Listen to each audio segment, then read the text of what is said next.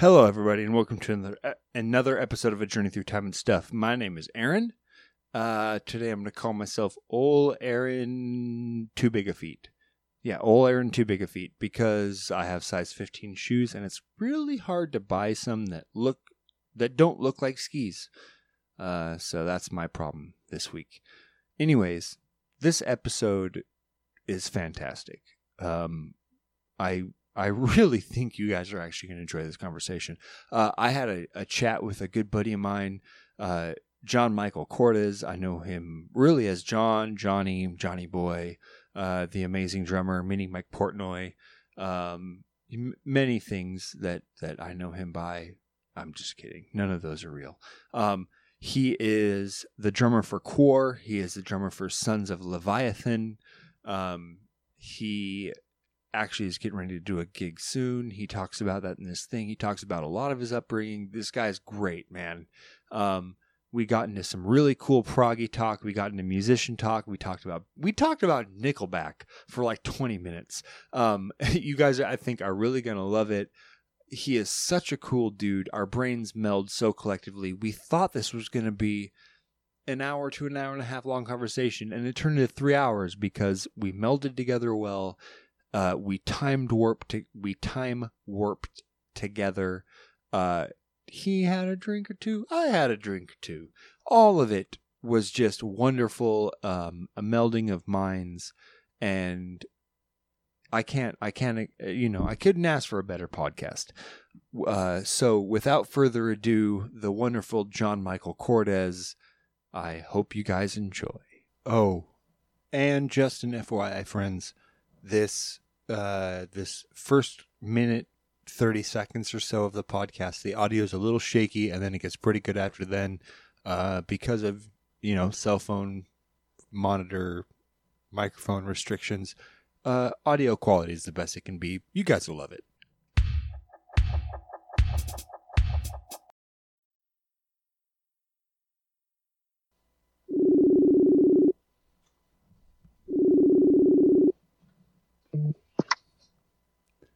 John.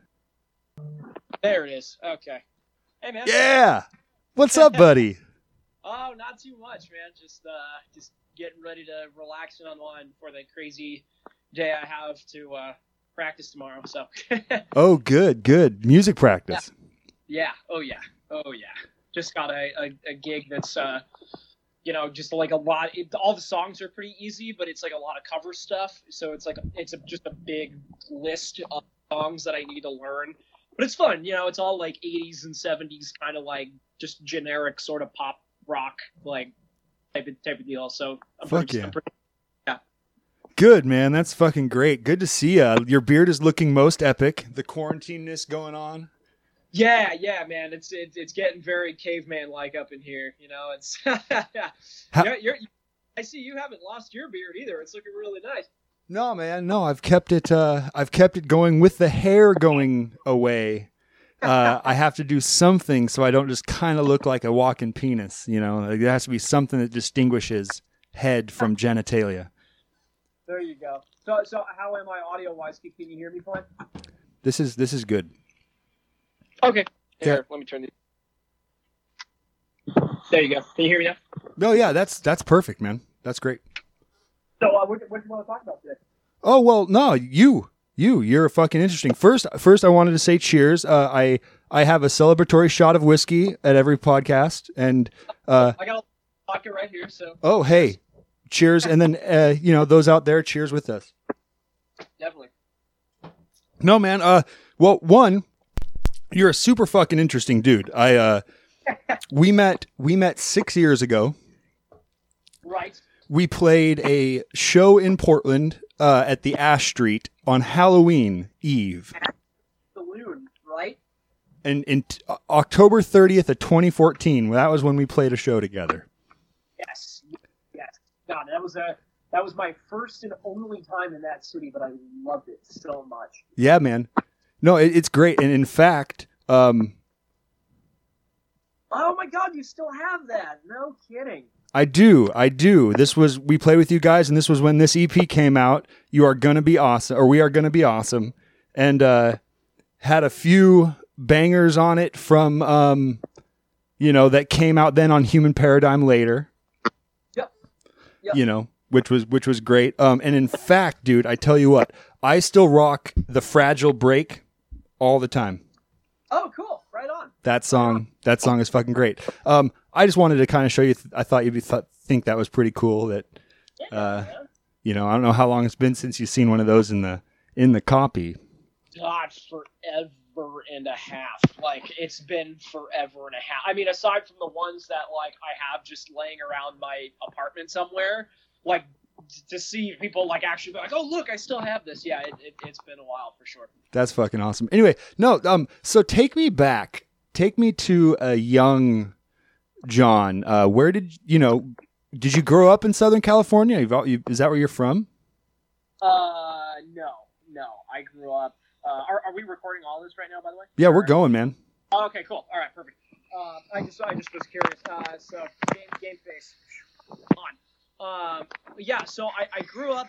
I grew up in a small town in Connecticut, actually, like the tri-state area of Connecticut, where, for those of you who don't know what tri-state is, it's just where New York, New Jersey, and Connecticut all come together. And so I grew up in a small town called Monroe, which was, just your kind of like your stereotypical suburban town. So when you say small town, population wise, you talking a couple thousand? You talking like 30,000? You talking? Yeah, it couldn't have been more than like 4,000 or 5,000 people. Okay, so legit small town. Yeah, because I'm originally from Alaska, and I grew up in the same place. In fact, the town I grew up in had like 1,300. So okay. So you kind of know where I'm coming from. Where it's like, half the time you didn't. What was it like? Half the time, if you needed something, like you never got it in town, you always had to go like 2 towns over because you're like, oh wow, like there's a supermarket here. Like if I need to go grocery shopping, like I have to kind of go, X amount of spots over or so, and or even like to go to the movies or to go to the mall or something. It's like you could never do any of that in your town. You always had to go somewhere else to go and do that, and that was kind of where music became like a very cool thing to get into, because you were just like, well, all of the other options really were, aside from playing music, it was more like, there was like the stereotypical small town, always a huge drug problem among, teens and whatnot. Yep. So you could either go party and drink and do drugs all the time, or, basically just kind of be in your house and just play video games 24/7. And then I kind of just like bobbled around with a few different instruments, and nothing was ever like really right for me. Like I tried. What? Okay, so you grew up there. How long did you live in that town? Like all the way through high school? Like. Yeah, so I graduated my senior year. I graduated my senior year in 2010, and I moved to California in the summer of 2012. Gotcha. So yeah, like about 19, 20 years. Okay. So shit. Okay, so you graduated high school in 2010. That means in like 2000, right around 2000, you were like 8 years old. Right? 9 years old. Okay. All right. So take me back to that. Take me back to that young guy. Were any of your parents musicians? No, actually, funny enough, neither of my parents were musically inclined at all. But I did have an uncle, and I'm still to this day, who was a full-time musician, and he was still plays out all the time, and he's a guitar. Uncle Steve, he's a guitar player, and dude, I got an Uncle Steve. Oh, yeah. Nice, yeah. Uncle Steve's are the best.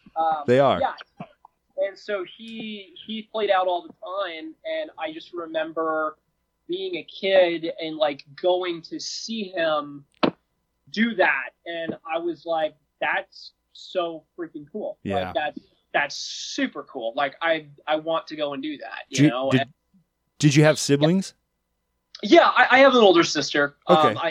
and she's and we still talk. So she's out here, and funny enough, she was actually the first one that came out here because she went to college out here. So it was her mindset. She graduated high school 2 years before I did, and her mindset was like, let's just, I just want to get away as far as I can go. Where can I go? And it was California, and then I remember coming out here a couple of times just to like in high school still. Yeah, in high school, to visit her for random holidays, like one-off holidays, and it's like, man, this place is pretty awesome. Like, why don't I live here? Like, I really should live here. Yeah. And that was, and then I just kind of eventually pulled the trigger, but yeah.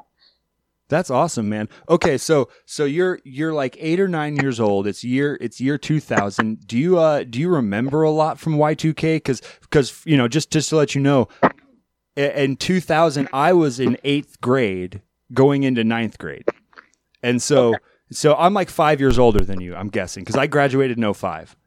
Okay, yeah, so somewhere around. So I was like. At 8 and 9, did you have any recollection? Did you have anything that you were Y2K? Was that a? Yeah, I can remember when everybody talked about the new millennia, and I remember the massive .com scare that happened as well. Like, and I kind of remember that everybody freaked out because it was like the computers and the software that was in computers wasn't equipped to handle millennia worth of programming or some whatever the instance was. I don't exactly remember all the details off the top of my head still now, but I do remember when people freaked out about that, and everybody made like a big deal about like the stock market and how they thought like all those computers were going to go out, just going to be like just total anarchy. Did you guys have a computer in the house at that time? Because small town wise, year 2000, were you guys technologically up in it, or? We did, and we had a gateway. I remember we had a gateway computer with Windows 98 on it, and it was. I remember specifically my dad paid like extra bucks to get, I think it was like a 1 gig hard drive on it, or like it was either a 1 gig or 500 meg. And I remember that was a lot of memory back then. That was just a lot. Oh, and it's so crazy to think that we're in like with technology. It's so crazy to think we're in terabytes now, and like people just don't remember. It's like that, like 500 megabytes, that was max a hard drive on a computer could handle, and it's just so crazy to see. And they were all analog. They spun up, they were like huge, and they were literal disk drives. Now it's crazy. I pull up just a flash drive, and this is 500 gigabytes. Yeah. And so we're talking 10 times, a factor of 10 bigger in just 20. Okay, so here's another question, because from me, in the 2000s, growing up in Alaska, we were like on average 3 to 5 years behind the rest of the country. And so I wonder, I've always pictured that in the same time, people in the United States, we didn't think about it like any other way than, everybody was kind of like, had the most modern stuff. So when you in a small town, did you like even up, through the mid 2000s into school, did you feel isolated in a small town, like not being part of, say, big city New Jersey? Or did you kind of recognize that you were so connected to everybody around, like the rest of the United States? How did that feel being in a small town in a very busy populated state?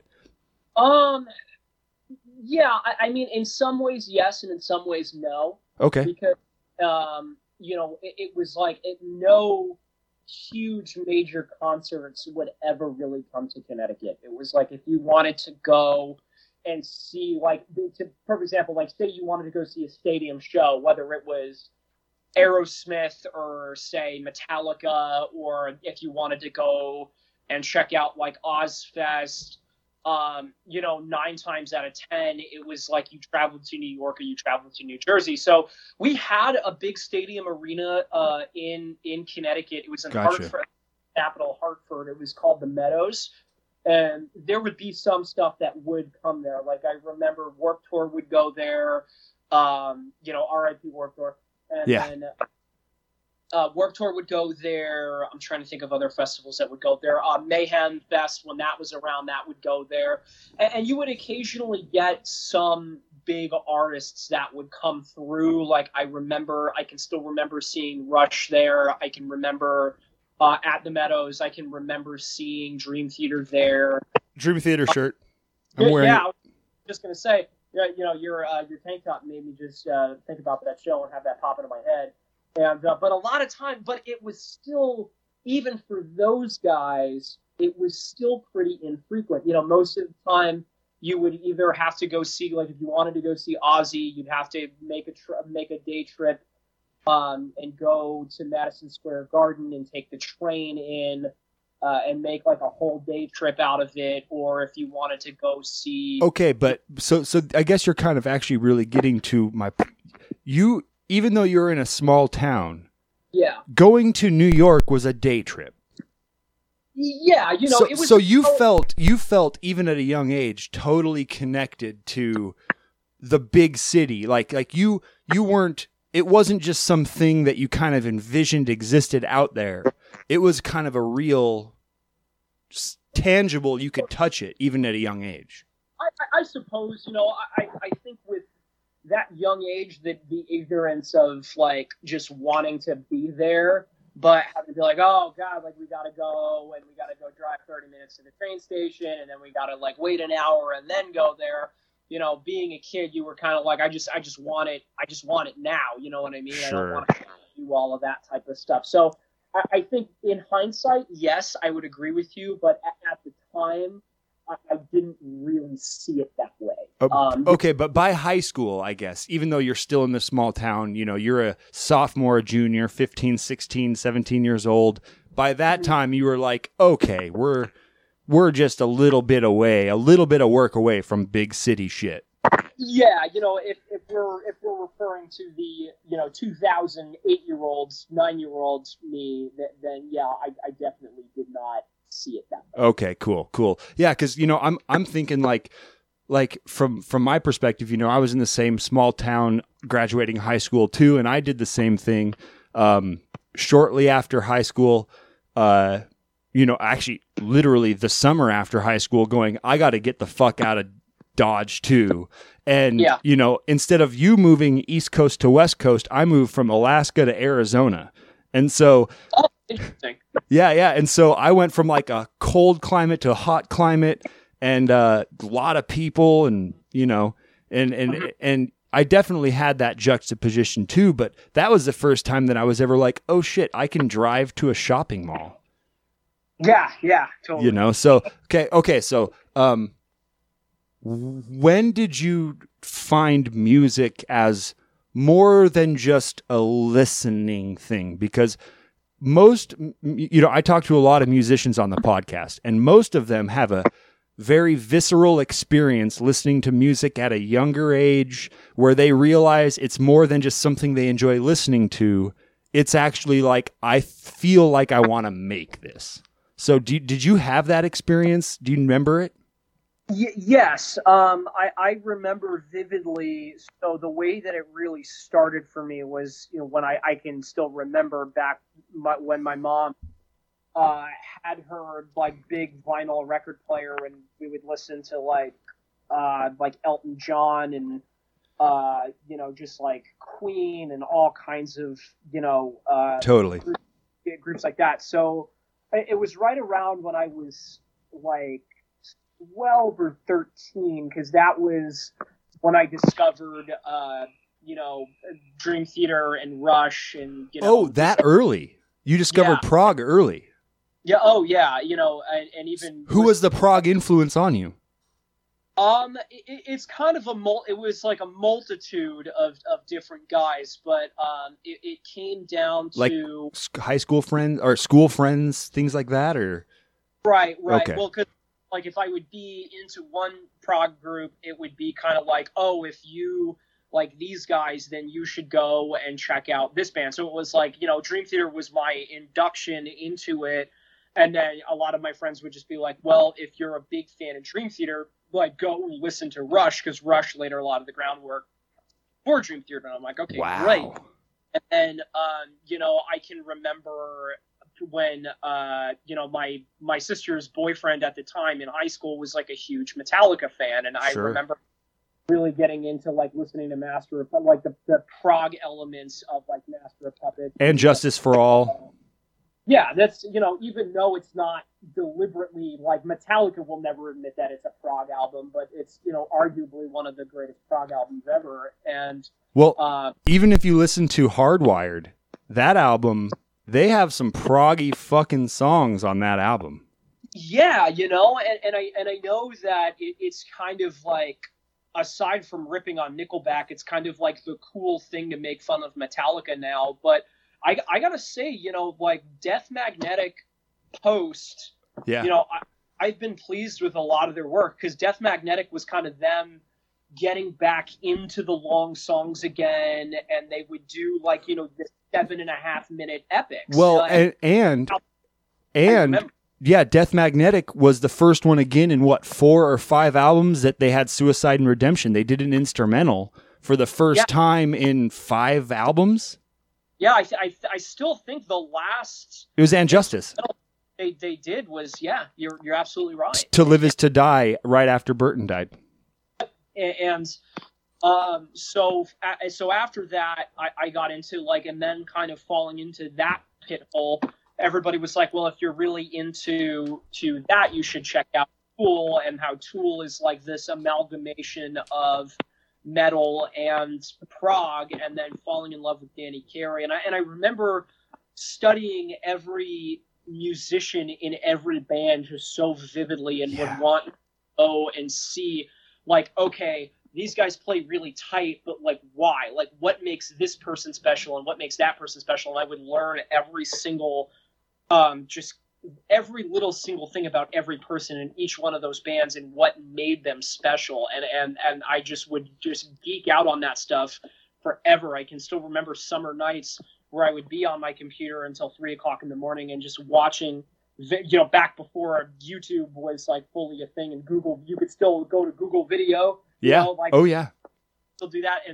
And would look up like interviews with all of these guys, and even, you know, listening to Porcupine Tree and getting into drummers like Gavin Harrison, and, you know, Gavin Harrison, Jeff Porcaro, Mike Portnoy, and Danny Carey. I mean, if you held a gun to my head and you asked me who my favorite drummer was, I would have to say 2, and the 2 would be Danny Carey and Mike Portnoy, because they just kind of, that was where I wanted to emulate a lot of my playing from.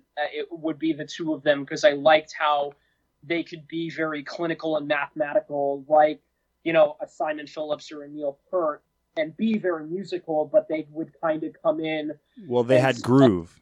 Yeah, but they could kind of come in and still have, you know, say the balls and the attitude of somebody like a Dave Lombardo from Slayer. Sure.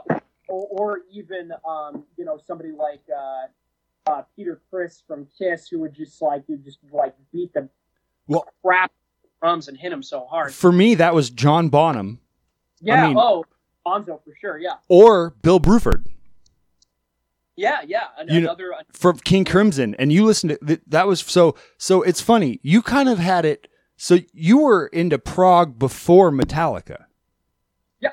Wow. So mine was the other way around. I found the Metallicas and the Aerosmiths and the Megadeth and Pantera and that kind of niche first, and then stumbled into Dream Theater. And then Dream Theater, because of Pull Me Under, and you know, it was like Train of Thought era of Dream Theater when I really first found Dream Theater, because Train of Thought is arguably the heaviest album they've ever put out.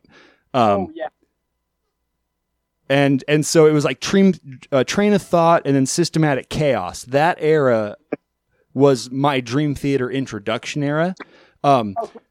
but I didn't get into them or into prog really until probably 2010. So I had like a 7-year gap of being a metalhead and having no prog real roots tied into it. Okay. And being a bass player, I've always been a rhythm guy. I tried to be a guitar player. Nah, wouldn't work. Wouldn't work. It was, and my feet are too retarded or too, uneducated to be a drummer. And so, because I don't have the hand foot separation, that doesn't work. I just became a bass player. Yeah, man. Well, I think it's, bass players are a very unique kind of position, and because it's like, you take, so arguably, the two, obviously there's a ton of band dynamics that go into the amalgamation of what makes a band, right? But to me, arguably, if you were to split it into two things, you would say melody and rhythm. Yeah. And yeah. I feel like the bass player is, if you could take those two characteristics and put them into, like, let's say just bricks stacked on top of each other, the bass player is almost like that sliver of concrete between those two bricks. Like, you are kind of the bridge between the melody and between the rhythm, and I think that's a very unique position to have when you're in a band. It is if you're in a band, because one thing I loved and that I've discovered I've loved about music is simplicity.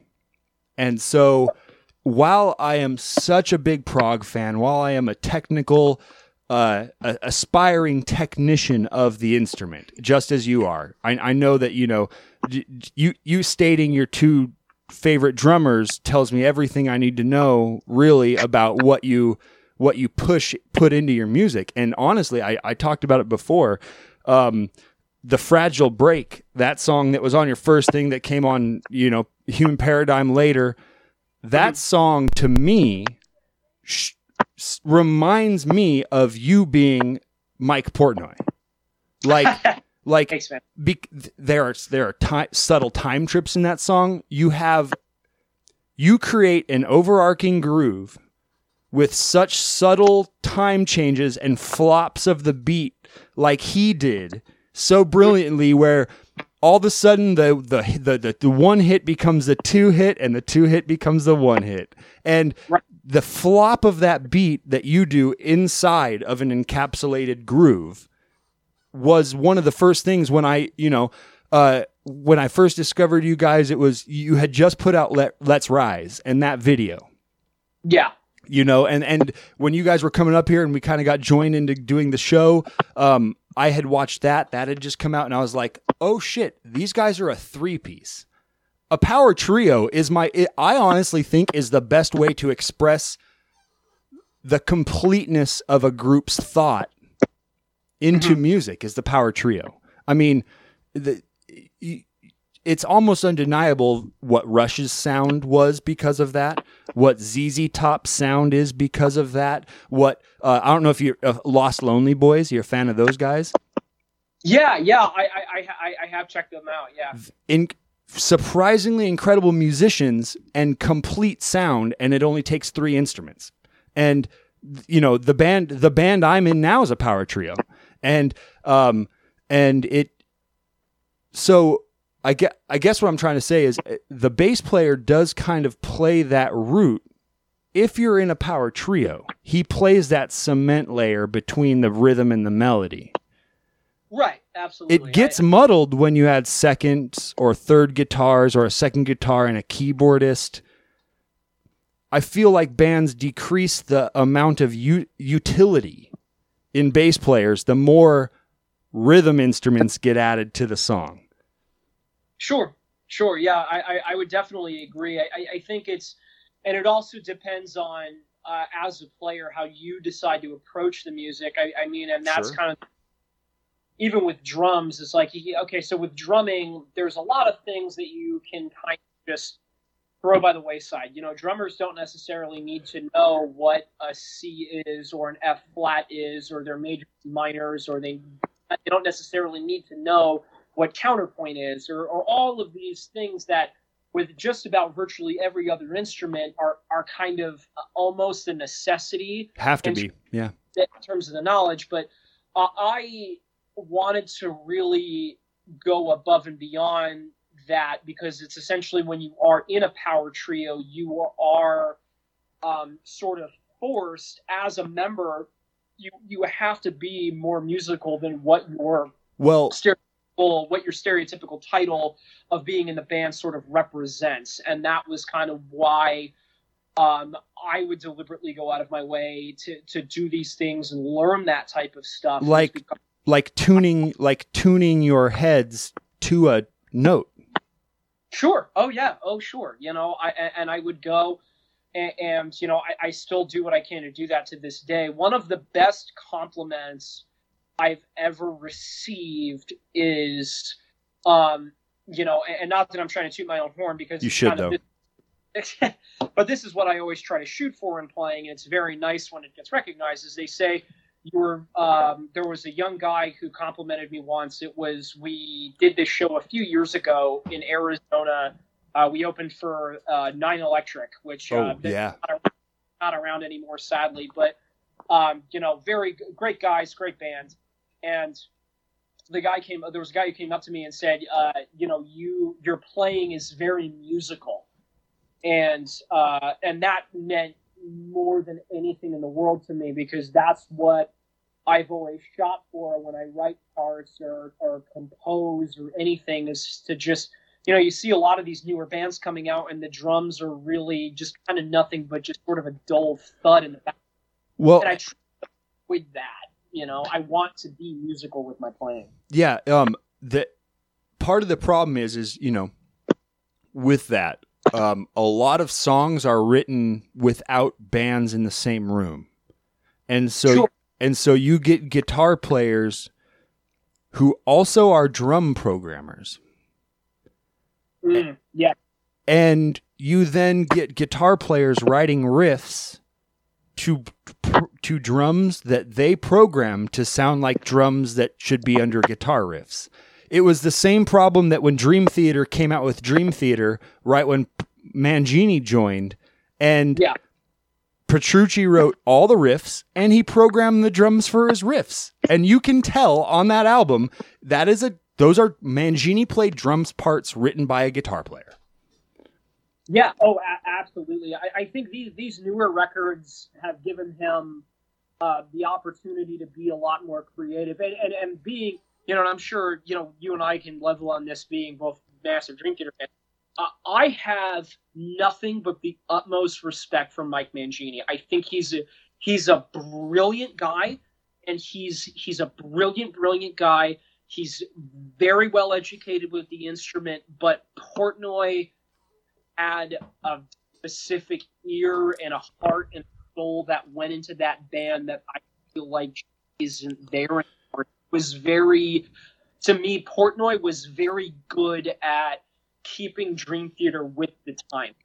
He knew what was in and would be like, guys, like, I think we should kind of take this approach to the record, and sure. Everybody would be like, okay, yeah, like let's give it a go and see kind of what comes out. Well, yeah, you know, he was a figurehead of their creativity. I think you talked about counterpoint already. I think him and Petrucci were the counterpoint to each other in the writing style.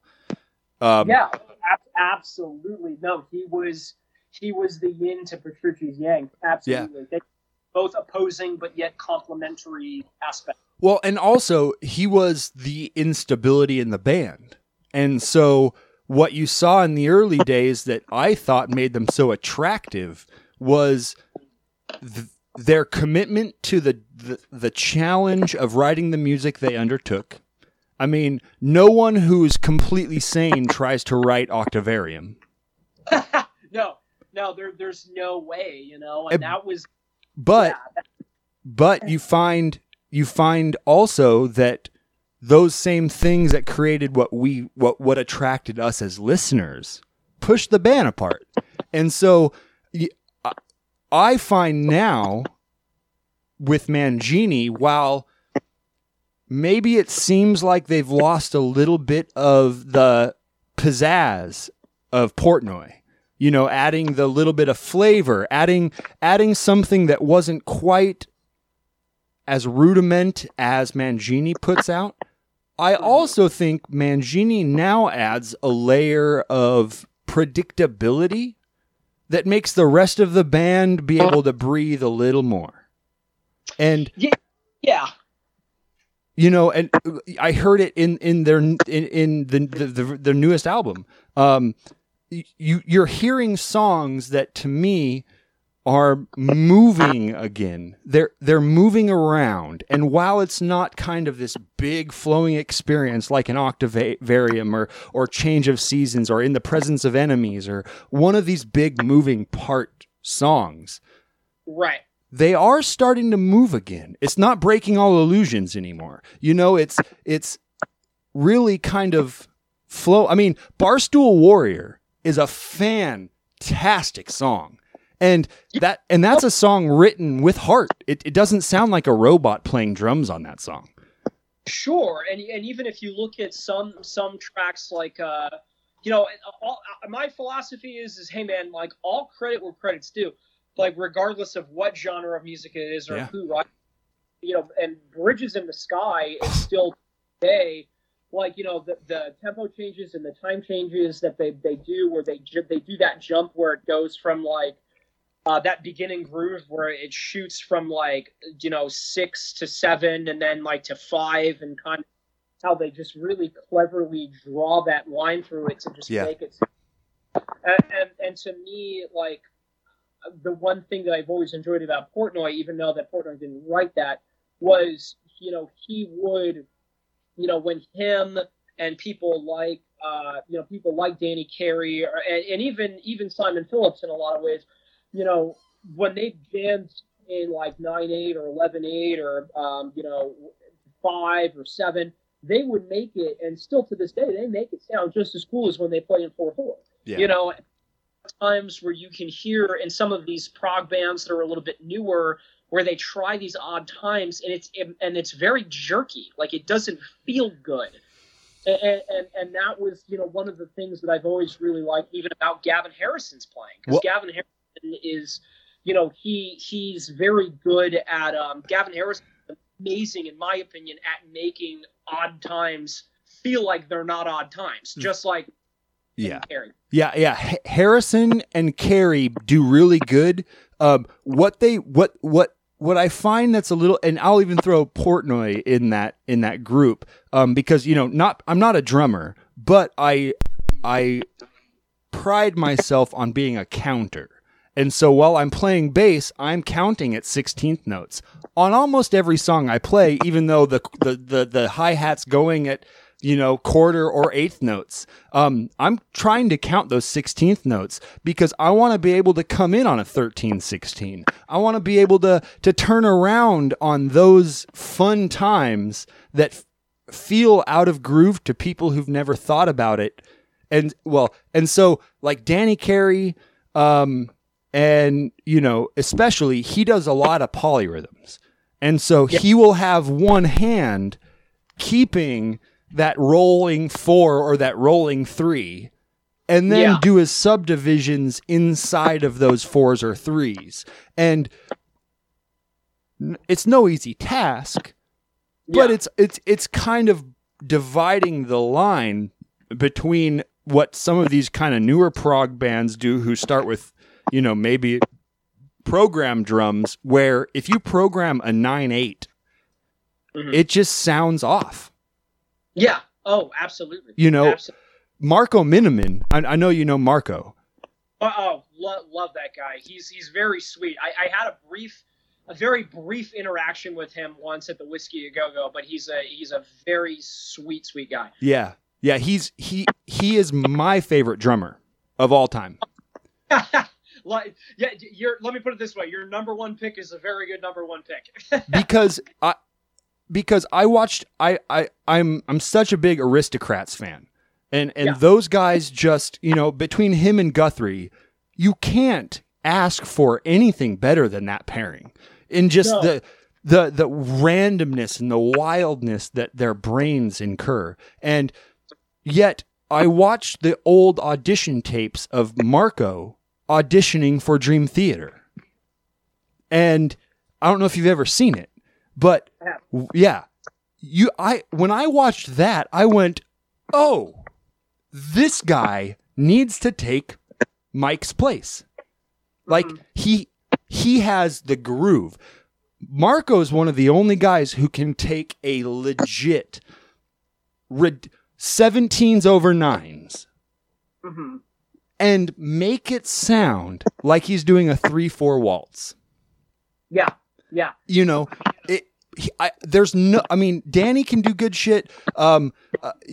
Jorgensen, all these guys can do really good stuff, but there's something about the brain style. And that was what Portnoy could do, was take this noodleness and turn it into something that someone who couldn't count could appreciate it for the entirety of the piece, and they would never know the subtlety of what he's doing. Yeah, you know, and that's kind of where one of my favorite Tool bits was always that break in Lateralis where it gets really high, bass comes in and still going in the 6/8, and underneath it where Danny Carey plays double time 5/8 on the hi-hat, and he just goes, you know, when it's going like 1, 2, 3, 4, 5, 6, 1, 2, 3, 4, 5, 6, and underneath it he's just going on the hi-hat 1, 2, 3, 4, 5, 1, 2, 3, 4, 5, 1, 2, 3, 4, 5, 1, 2, 3, 4, 5. But you would never know. It's like what you're talking about. Like you would just never until you realize that after 8 measures, the snare hits again on the same time. Like you have to count 8 measures into the future to realize they just resolved this huge discrepancy in time signature. Yeah, no, it's great. It's great. It's what, you know, it's okay, we've jumped. Let me go back because I think we just talked into the future a little bit. So you're in high school. You're a huge prog head. You're slowly discovering metal, not prog, and 80s metal. I'm assuming you're a big kind of 80s, 90s metal guy, right? Yeah, I mean, depending on who the group was. Well, it's funny because you mentioned Aerosmith, you mentioned Ozzy, you mentioned Metallica, you mentioned you know, Tool, obviously, and so I'm was kind of building a profile of the stuff that came off your head. So when were you in a band in high school? Did you play music in high school? Did you take that transition from, okay, I love the shit out of prog, to I want to be a prog drummer? Like you already mentioned, you went through a few different instruments, nothing really fit. So kind of take me that time. When in high school, when did you pick up sticks for the first time? When did you want to, take me through that. Sure.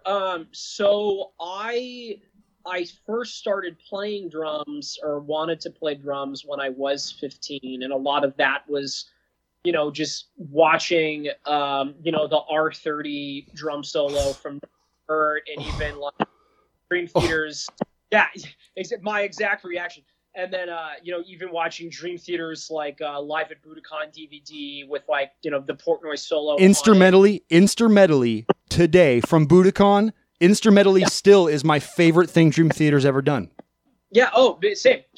And for me, that was when I was like, okay, I want to, or not only do I want to be a drummer, but I want to take this like seriously, and I do want to do this, and regardless of whatever it's going to take, I want to make that happen. So when I went to go and do that, there was a prog metal band that was formed, and we were a 4-piece. I think we started off as a 6, but then we kind of like, you know, lost enough people, and then our guitar player actually had a pretty good singing voice, and he was like, well, you know, I wouldn't be opposed to doing it. And we were like, yeah, whatever. And kind of thought nothing of it. But then we heard him. He actually, and I felt really bad because he was a very talented guy, but he was very shy. And he was like, well, you know, I kind of have like these lyrics that I wrote, and I'd really like to like do this one song and sing them for you guys if that's okay.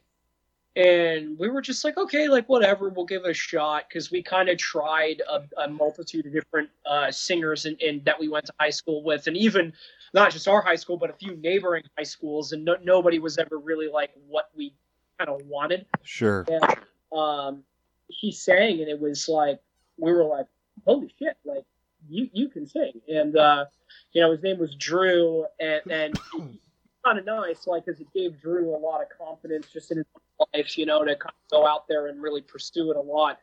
We kind of just as kids, just being kids, like, we didn't argue with each other or anything, just being caught up in other priorities and whatnot. The band sort of fell kind of apart a little bit. Was it kind of, though, one of those situations where just getting together with musicians who thought a little differently, who played with a different kind of beat in their own head, kind of forged some of the writing styles, like, those open jam sessions when you're young kids and you're with other young kids and your brains are not only trying to understand who you are as a person, but what you want to become your voice as a musician.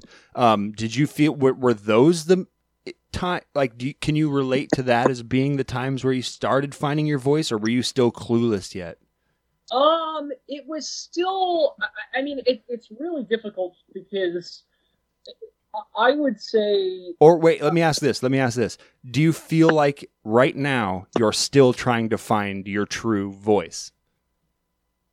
In many ways, yes. And okay. The reason for that is because I, as a musician, I've never really enjoyed being a part of a group that kind of just takes one idea and sort of refines it over and over and over again. Not that I have any problems with bands that do that kind of stuff. I mean, you look at a band like Meshuggah's a prime example, where it's like they just take one idea and they keep just doing it over and over to get it more and more perfect. And I think in many ways it's very genius, because it kind of cultivates, a sense of identity to your band. Sure. For what people can expect. And, obviously having a fan base that expects that every time is very brilliant in a lot of different ways in terms of marketing yourself.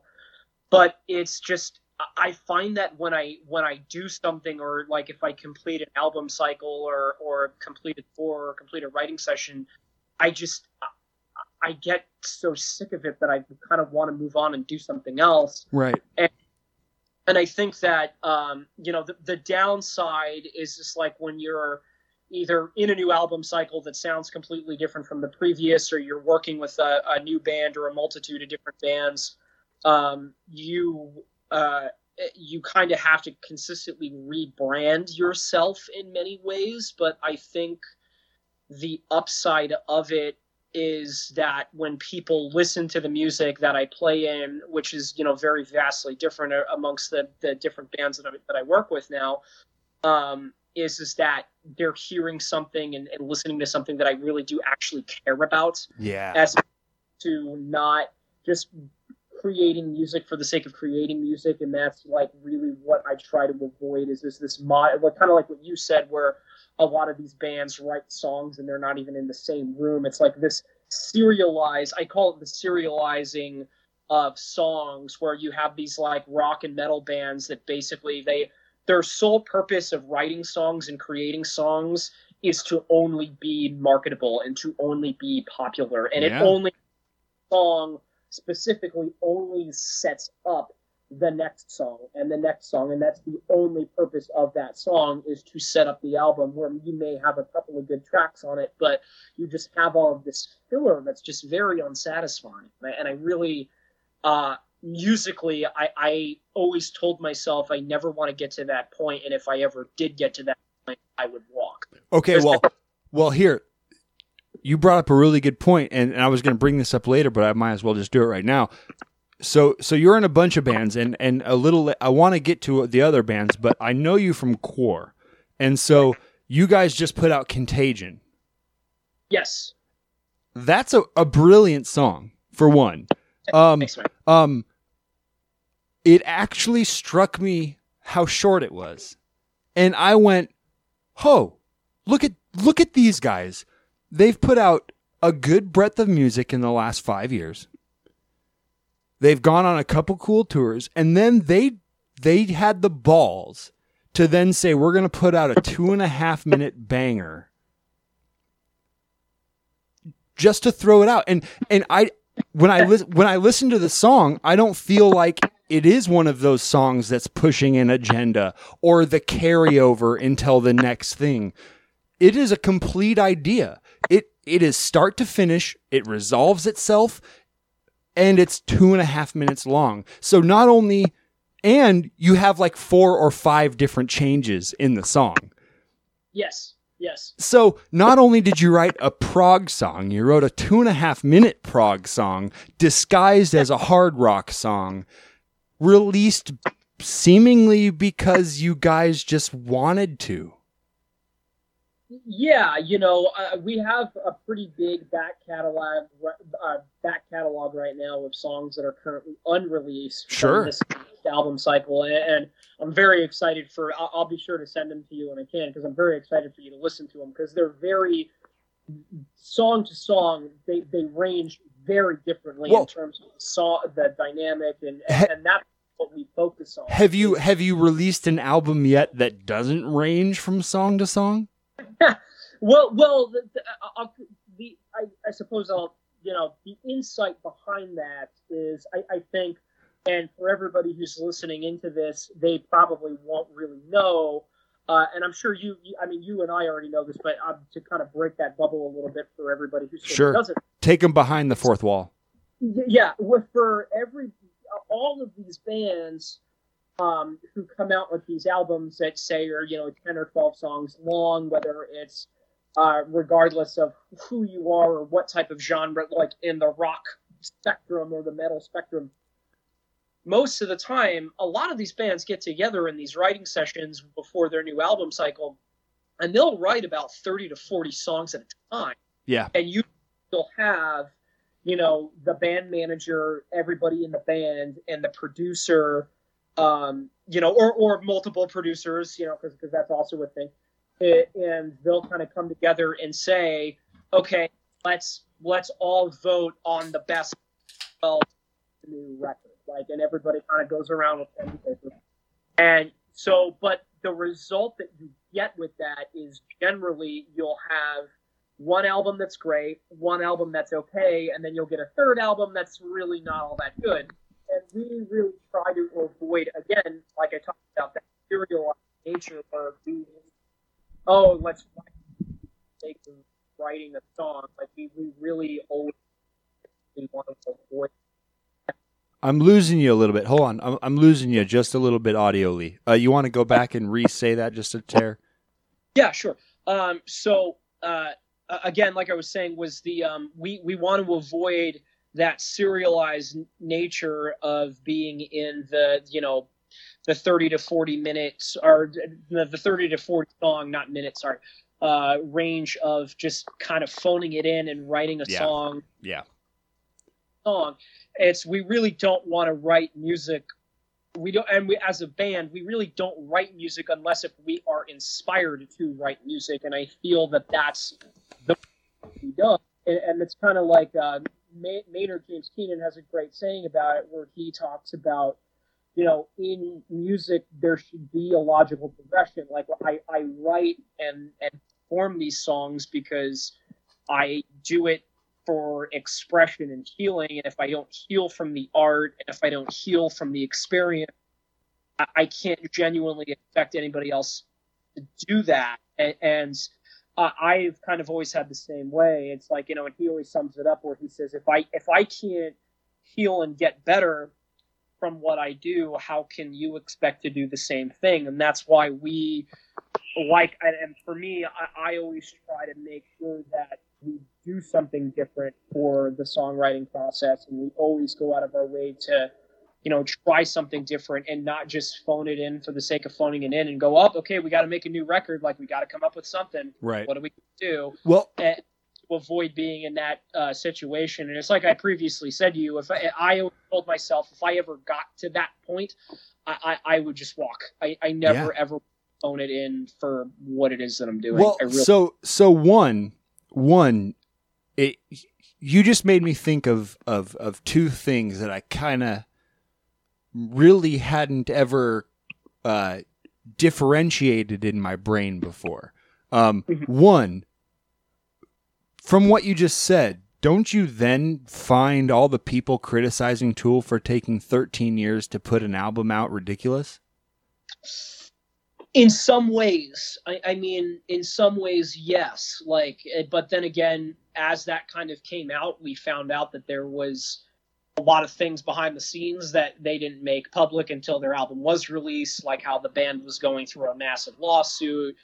And yes, could they have released the album way earlier? Absolutely. And there is such a thing as being too much of a perfectionist, and I would agree with you on that. It's, you know, that can almost kill you in a lot of different ways. Yeah. I remember watching a YouTube video of Ray Luzier, the Korn drummer, where he even talks about that, where he said, you know, there was a point in time where he said in my late 20s and early 30s, I got no gigs, you know, and I would stay in my practice room for 6 days a week, just practicing drums for 6 hours a day. And that was my problem. Like, I wasn't getting out there. I wasn't doing anything. Like, and you know, you can't expect anybody to find you or see what you have if you just keep it locked away in a room. And in some ways, I do feel that Tool kind of did put themselves in that position a little bit. But, I think so. You know, now that they're kind of talking about, you know, they don't ever want to do that again. They don't want to put themselves in that situation again. Which I think is great. Well, and, okay, so what did you think of Fear Inoculum? In many ways, I loved it. You know, Same. In some ways, I know it got a lot of flack, but I actually don't give a fuck about what plebs have to say about Tool. I don't. Someone whose favorite song is Sober, or doesn't have a fuck to say about what Tool writes. Okay, go listen to Third Eye, and if you relate to that at all, then talk to me about the kind of music Tool writes. You know what I'm saying? So as an actual Tool fan, your thoughts on the because for me, being a Tool fan, being a huge prog fan, understanding what the Adam Joneses and the Danny Careys and the Maynards are like separate, hearing Pussifer, hearing a Perfect Circle, all these other bands that Maynard's brain goes into, hearing Adam Jones's side stuff, hearing Danny Carey's other collaborations. Yeah. I appreciate the intricacy that they put into the music. I mean, it is no shit, some intricate parts. They have some incredible transitions musically that are complex. But they don't, but there's nothing that punches you in the face like a Push It or like Lateralis. Or, you know, eye for an eye or an eye for an eye. Yeah. There's nothing in the new album that does that. And so my thought was, all right, they showed that musically they're still adept at writing. You know, and I think it's funny, the only song that particularly kind of caught my eye in terms of what you're specifically getting at with, like, you know, the 46 and 2 and the Sober era and that type of stuff was Tempest. And Tempest was kind of like their dive back into that old school kind of Tool sound. But again, you know, I remember being like, and this was right when the new Slipknot album, when you get older, before I get into Slipknot, when you get older, you know, your tastes change, and that's natural. Yeah. And I think as a musician, and when you're a composer, that's a very natural thing to have happen. And I think that if you do stay in that box of just like where it is that you're comfortable, in many ways you are limiting yourself. And I know I'm talking like a true prog head right now, but that was, one of the many reasons of why I love that, because it's like, it's like what we talked about with Dream Theater. They can do something kind of like Octavarium, which is sort of like very ballad and Coldplay-esque with like a lot of their songs and keyboard melodies, but then Dream Theater can go ahead and turn around in the next, and previously on the previous album cycle, Dream Theater can turn around and do something that's just balls to the wall heavy metal like Train of Thought. And yeah. And I remember seeing something where it was on one of Corey Taylor's Instagram posts, and they talked about the new record release and how well it was charting, and he had like a picture of all the stats of it. And I remember seeing this one comment specifically stuck out to me. And there was a guy who was like, he goes, man, I really wish that you guys like would write another Iowa. And Corey Taylor commented on it, and he was like, cool, you want to make me 25 years old again and like have all of that angry, pissed off energy? Right. Like, I'm more than happy to give you one. It's, bringing back to Maynard's original point, like there has to be growth, some kind of logical progression to what it is that you're doing. And it's like, if you're not healing from your art, and if you're not doing something different, I don't know how beneficial your art really is. Right. And healing is the crucial word in that, because people who aren't kind of, I'm a musician, or at least I like to consider myself a musician, as much as the word encapsulates my overall drive. But I'm also an artist. I'm also a creator. I'm also any other kind of adjective, adverb you want to put into that box. I feel like all of those things. And, like you said, as you get older, your feelings change. And as I get older, as a more practiced musician and creator, I start recognizing in myself what I saw in the past happen to all of my favorite artists. I mean, all of them. There isn't one of them that their sound didn't change. Go back and be mad at Metallica in 1996 for Load. It's, and that's a difficult thing. I mean, if we're getting on the Metallica debate, if we're getting into that era, like personally, was Load my cup of tea? Not really, but I still respect them. And even with the Black Album, I still respect them for going out of their way and trying something different. But like you said earlier, though, you guys take it, what Load was for me was what I think you illustrated earlier, was this band who had been put in this box all of a sudden had ideas that weren't in the box. And do you expect them to stay 25? Or do you want them to turn 30 and write new songs and feel a way and go through breakups and divorces and addiction and or Metallica specific, but broaden the bubble, go through anything and expect to stay the same? And so that was what Tool for me illustrated, that, okay, wait a minute. These guys took 13 years to write a new album, and it came out, and it was exactly what mature guys would write from 13 years ago. And that was my final settling point is, it's Tool 13 years later, and this is what they wanted to show. This is how they matured. What you're hearing is their collectiveness now. Yeah, no, I would absolutely agree with you on that in terms of, just where they were and what they were dealing with and kind of what experiences that they go through. And, when I was chatting a couple of weeks ago on, the Dan Woods live show about this, where it's like, these guys have a lot of different things in Tool, and they go and they experience life, whether it's playing in different bands or if it's Maynard making his wine.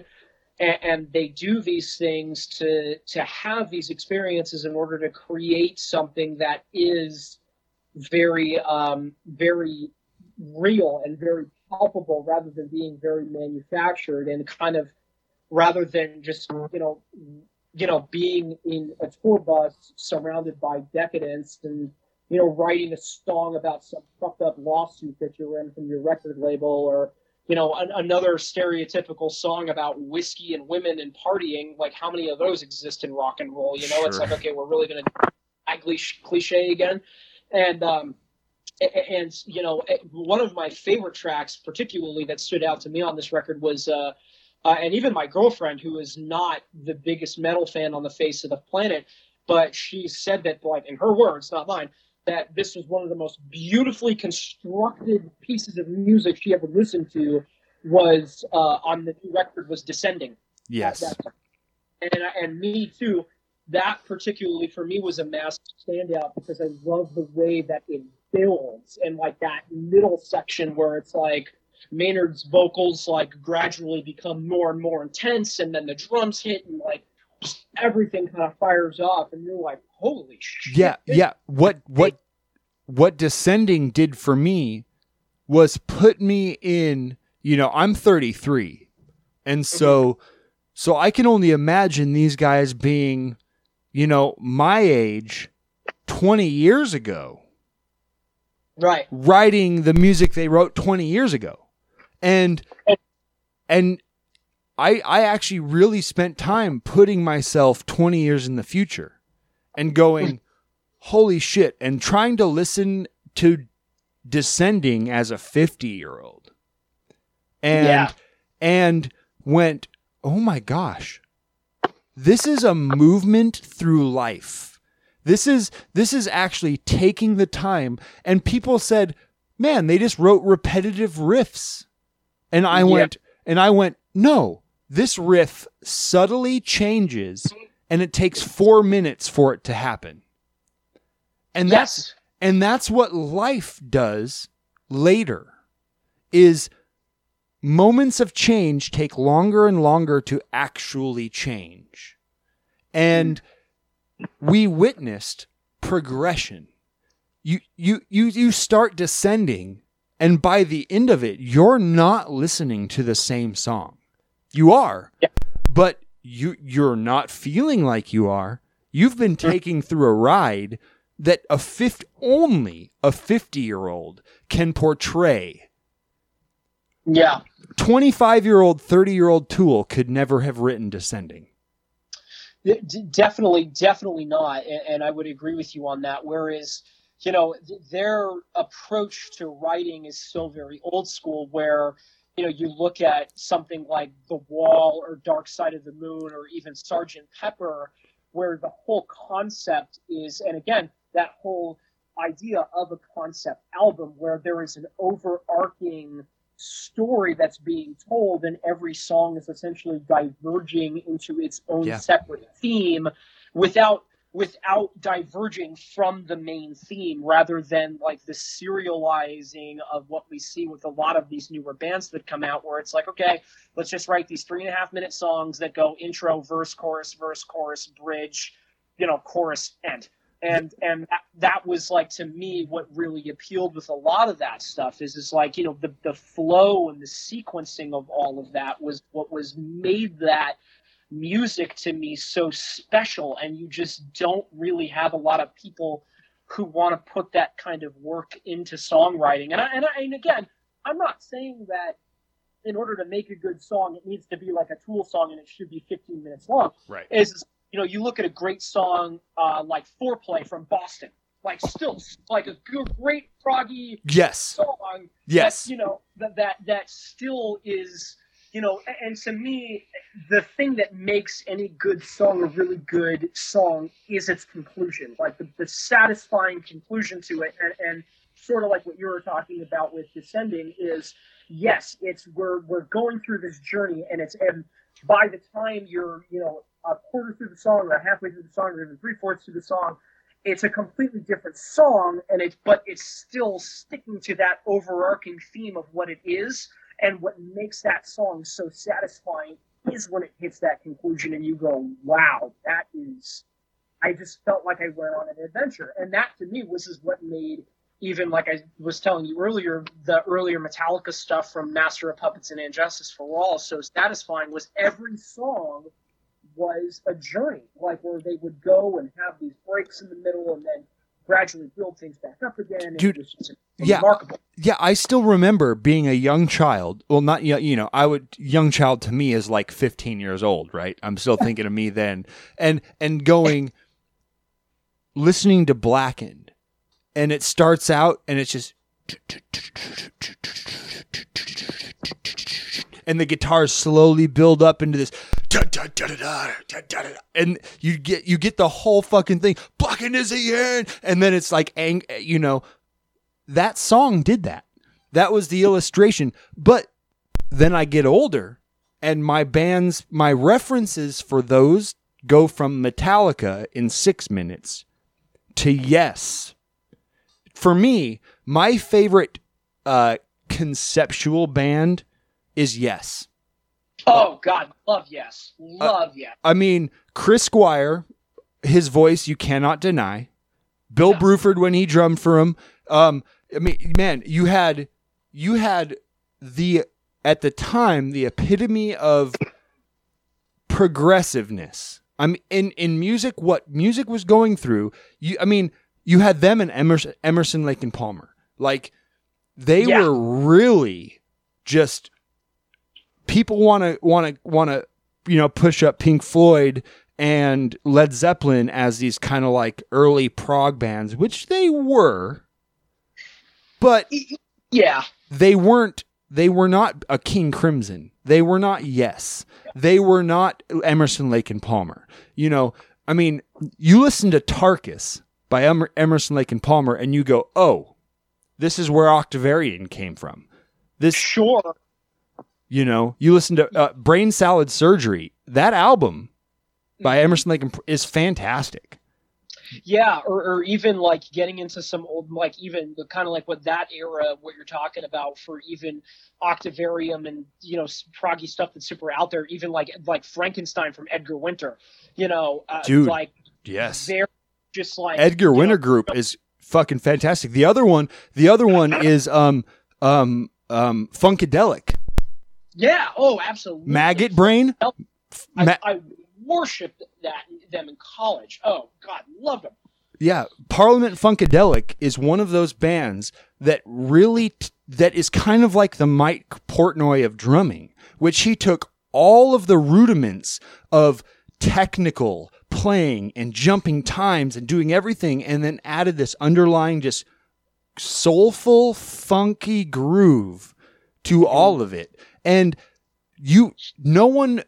the casual listener of Parliament Funkadelic would never call them a prog band, and that's the only way I can describe them. Yeah, I would agree, and even getting back to your point with Yes, very cool story. I saw this old interview with Jordan Rudess. This is back in like 2003, 2002. They were on the 6 Degrees of Inner Turbulence tour. And they talked about, how he was like, this massive child prodigy, and how he like got to Juilliard at a super young age and graduated, and they, were just kind of talking him up in the interview and said, what does it feel like to be like the greatest keyboardist alive? And the words that came out of his mouth, he shook his head and goes, as long as Rick Wakeman walks the earth, I will never take that title for myself. Yep. I will never.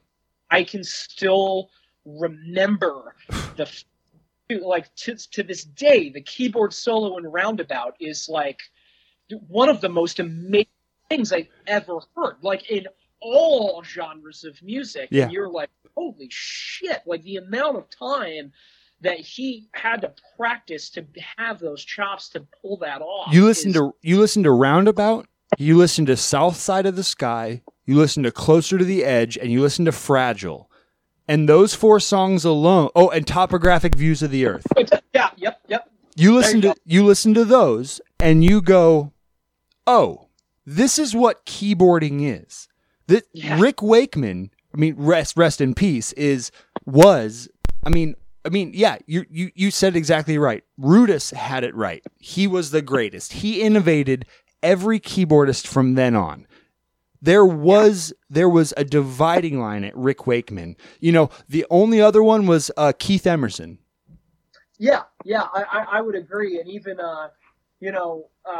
Trent Reznor talks about it in detail, too, where he said, like, Yes and Rush were the two bands that kind of made keyboards cool in rock, because, like, before, like, keyboards were, like, never really kind of cool in rock music, and everybody would sort of, look down on them and think that they were kind of lame and just not really, like, that interesting. But Rick Wakeman and, Geddy Lee were, like, the two who kind of made keyboards in rock and roll an acceptable thing, Eddie Van Halen never would have written Jump on a keyboard if it wasn't for Rick Wakeman, Keith Emerson, or Geddy Lee.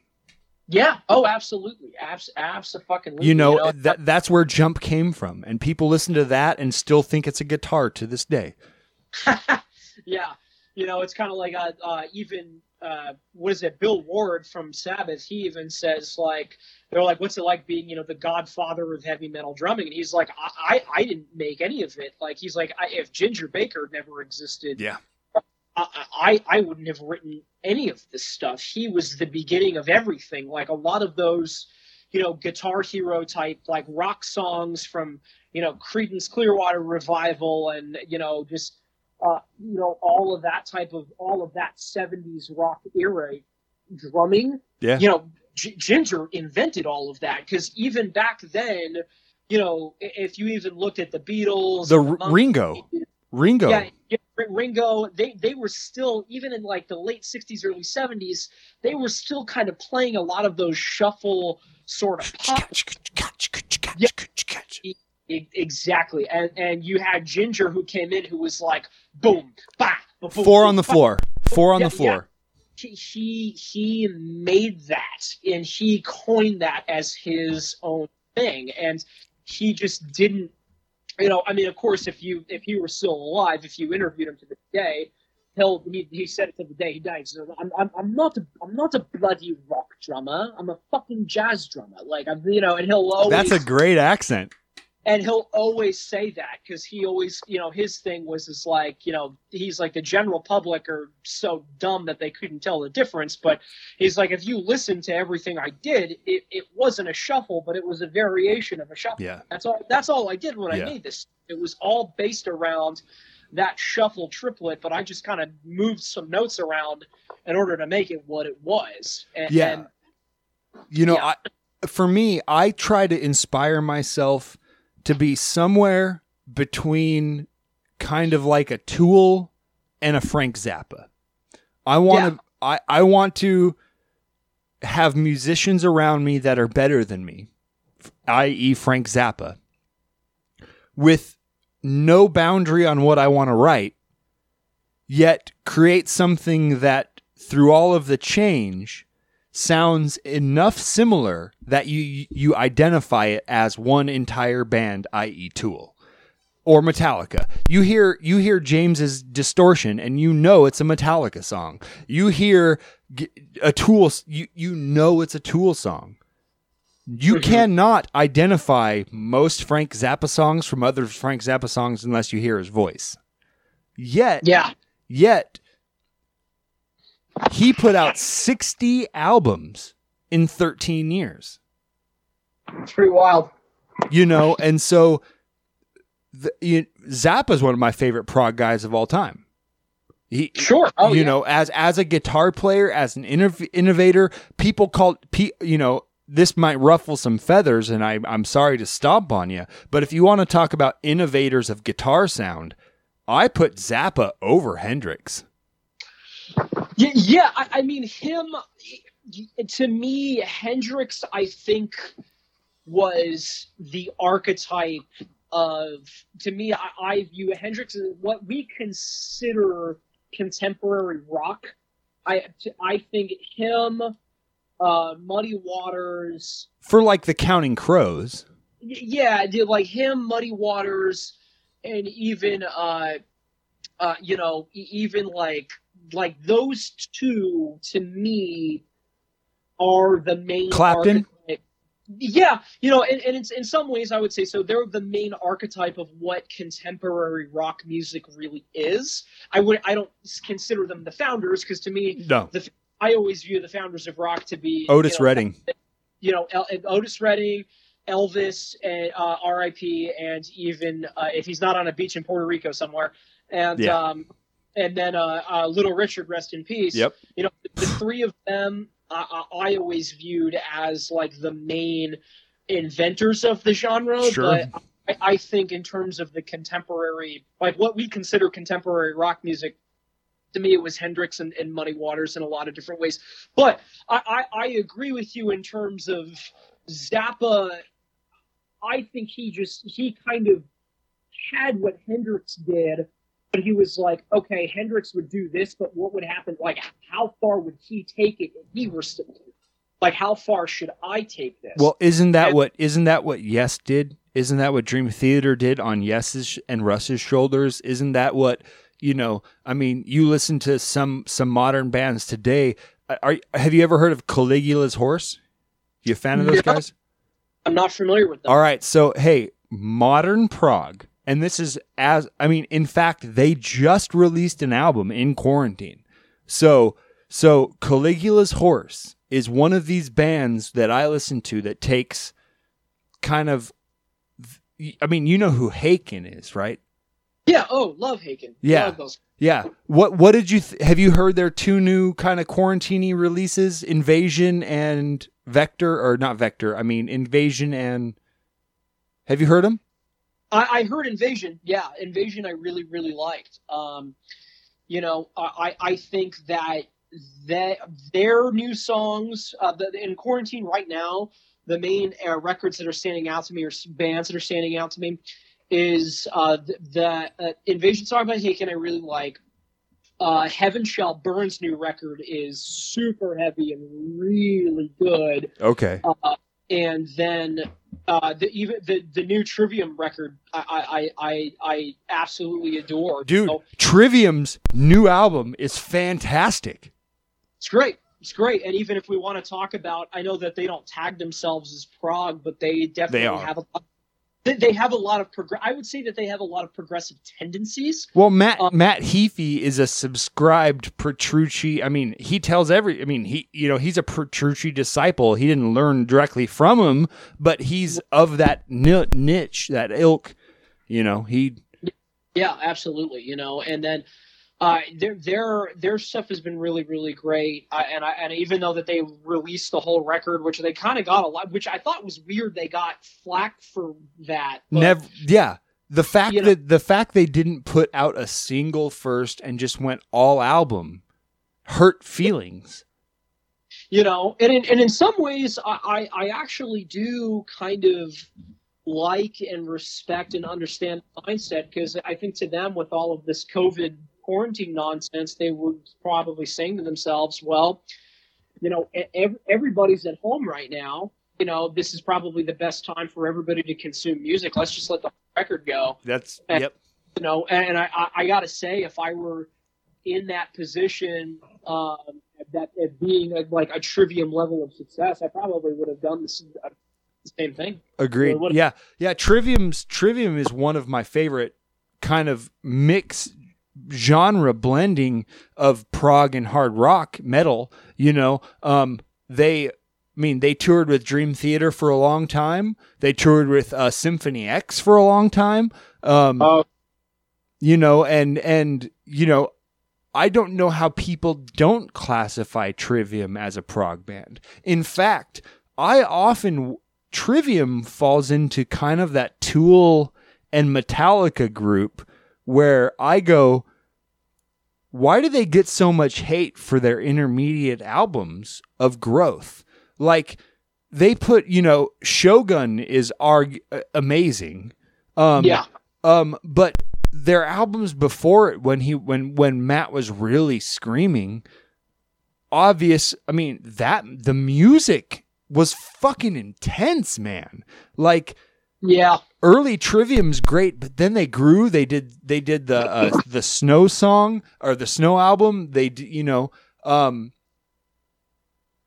they're changing. They're one of those albums that there's one of those bands, it's like Symphony X getting flack for Paradise Lost. Like the bands change. They move through, not every band is going to continue writing their greatest hits for every album. Right, because it's like if you do, then you just get creatively just so burnt out. Nickelback. On that. But I gotta say, and people may hate me for this, but that record they put out a few years ago with the Feed the Machine or whatever, like I put that on and I was super impressed. It sounded like a Woven War record. Yeah. I was like, yeah. This is, this is crazy. And I like the fact that they kind of took that step into a little bit of a heavier kind of, a heavier kind of thing. And the thing with them is like, look, everybody likes to make fun of those guys. Everybody loves to rip on those guys. And, me being a prog guy, like, obviously it wouldn't hurt to say that particular type of rock is not necessarily my cup of tea. Like, I don't listen to that type of music regularly. However, there is somebody I know who does know them very closely and has known them very closely. And, so this may sound very biased, but in my opinion, I think he has a very valid argument. Now, growing in their scene in Canada, those guys were so fucking professional at every gig they ever played at. I believe it. But when they played at bars in Canada, they were never late to a load-in. They didn't, after a show, they didn't run up a bar tab until 4:00 in the morning and go, "Oh, we can't pay this," and skip town. Yeah, they would. Yeah. They would never play past their set time. They would break down their set very quickly. They were very helpful in helping other bands load their equipment on stages. They were a very fully functioning corporation of a band. Like, they knew what they wanted to do and how they wanted to do it, and they were just a well-oiled machine for their type of success. Now, again, am I coming on and saying that I'm a fan and I own every Nickelback album and will I buy every Nickelback album? That type of rock is not what I regularly throw on in my car. Like, I don't listen to that type regularly, but the respect that I have for them is profound in many ways. Many ways. Well, here, even from me, once I kind of really actually got into the music scene in the lower 48, which people might not understand from an outside view, is far more contiguous than you would think the states are connected together. The music scene is very kind of inclusive and doesn't matter how many states are between you. And the outside pleb view of Nickelback is far different than the musician view of Nickelback. Being a touring, playing, gigging musician, you understand the game that Nickelback played, that a human who doesn't work in this business will never get. For that, I can't fault Nickelback at all. They're undoubtedly professionals. What I fault them for is what I fault every other band mostly for. Even Rush included in this, is starting with an idea and caring about that idea and ending up writing albums for money. Yes. That is the fault. Now, Rush corrected that, but they had an out. Roll the Bones is one. There are songs on Roll the Bones that I love. Rush is my favorite band of all time. There's not an album I don't hate, but I recognize they had a couple, like you said earlier, they wrote songs that led into albums for the specific purpose of the album, because the songs were written to support other songs. You know, it happens. It's the music business. You fall into that groove.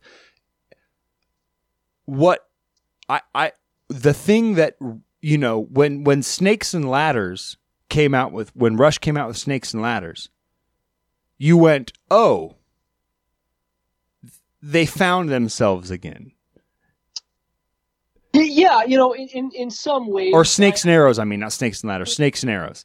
Yeah, in some ways, I would definitely say so. I think, to me, their major turning point was in '96 with Test for Echo, because that was the first record that they kind of did, for me personally, because that was the first record that they did with Peter Collins as their producer, and Peter Collins was basically, he kind of wanted to take them back to a power trio, because when he met with them, he said to me, like, look, guys, it's really sad to me that one of the most biggest famous power trios of all time, because you know, as I do, in the late 80s and even in the early 90s, they wrote like a lot of almost electronic type of pop songs. Yeah, you know, yeah. And, well, the amount, if you listen, there's like 3 albums in a row where the majority of the songs are keyboard and Geddy isn't even playing bass in them.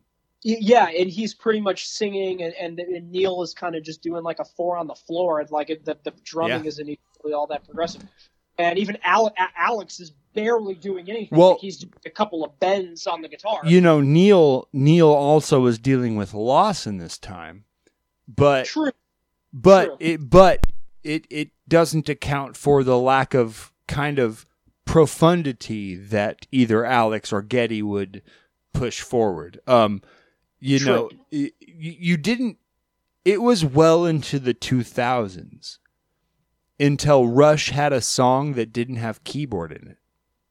Yeah, you know, and even in Test for Echo, there, like, even when Peter Collins came on, there were still some songs that had keyboards, but his idea was, you know, I think it's sad that one of the biggest power trios of all time has become an electronic band. Yeah. And he said, my focus is I want to make you guys a power trio again, but we just kind of need to find whatever the contemporary vision of what a power trio is, and get you guys back to that. And that's why, to me, Driven is one of my, and which is the song on Test for Echo.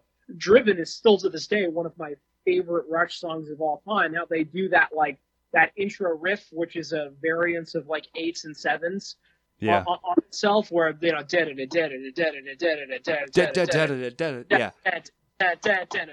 like just so brilliantly written, where, you know, you just, again, Alex is like, hey, this is a cool riff, why don't we just take a 8th note out of it to make it an odd, you know, thing. And to me, that type of mentality is really what you need. And in terms of, you know, and in terms of kind of getting to your point of Nickelback, is, you know, they're a very, again, like I said, they're a very well-oiled machine. They're very focused. They know what it is that they want to do. And it's like what you talk about with them writing music in terms of the monetary game. You know, to me, it's, again, I'm not denying any of that and not disagreeing. Oh, with sure. It's, I just. Well, it's funny. It's funny. Me, Sorry. No, you're good. I just haven't, since Nickelback's first album. Yeah. Which is undeniable. I haven't heard them try to describe themselves in music since that point. Yeah, well, but that's kind of like, and to me, the point I was getting at is like, when you make hundreds of millions of dollars, and you know, you already won. You won.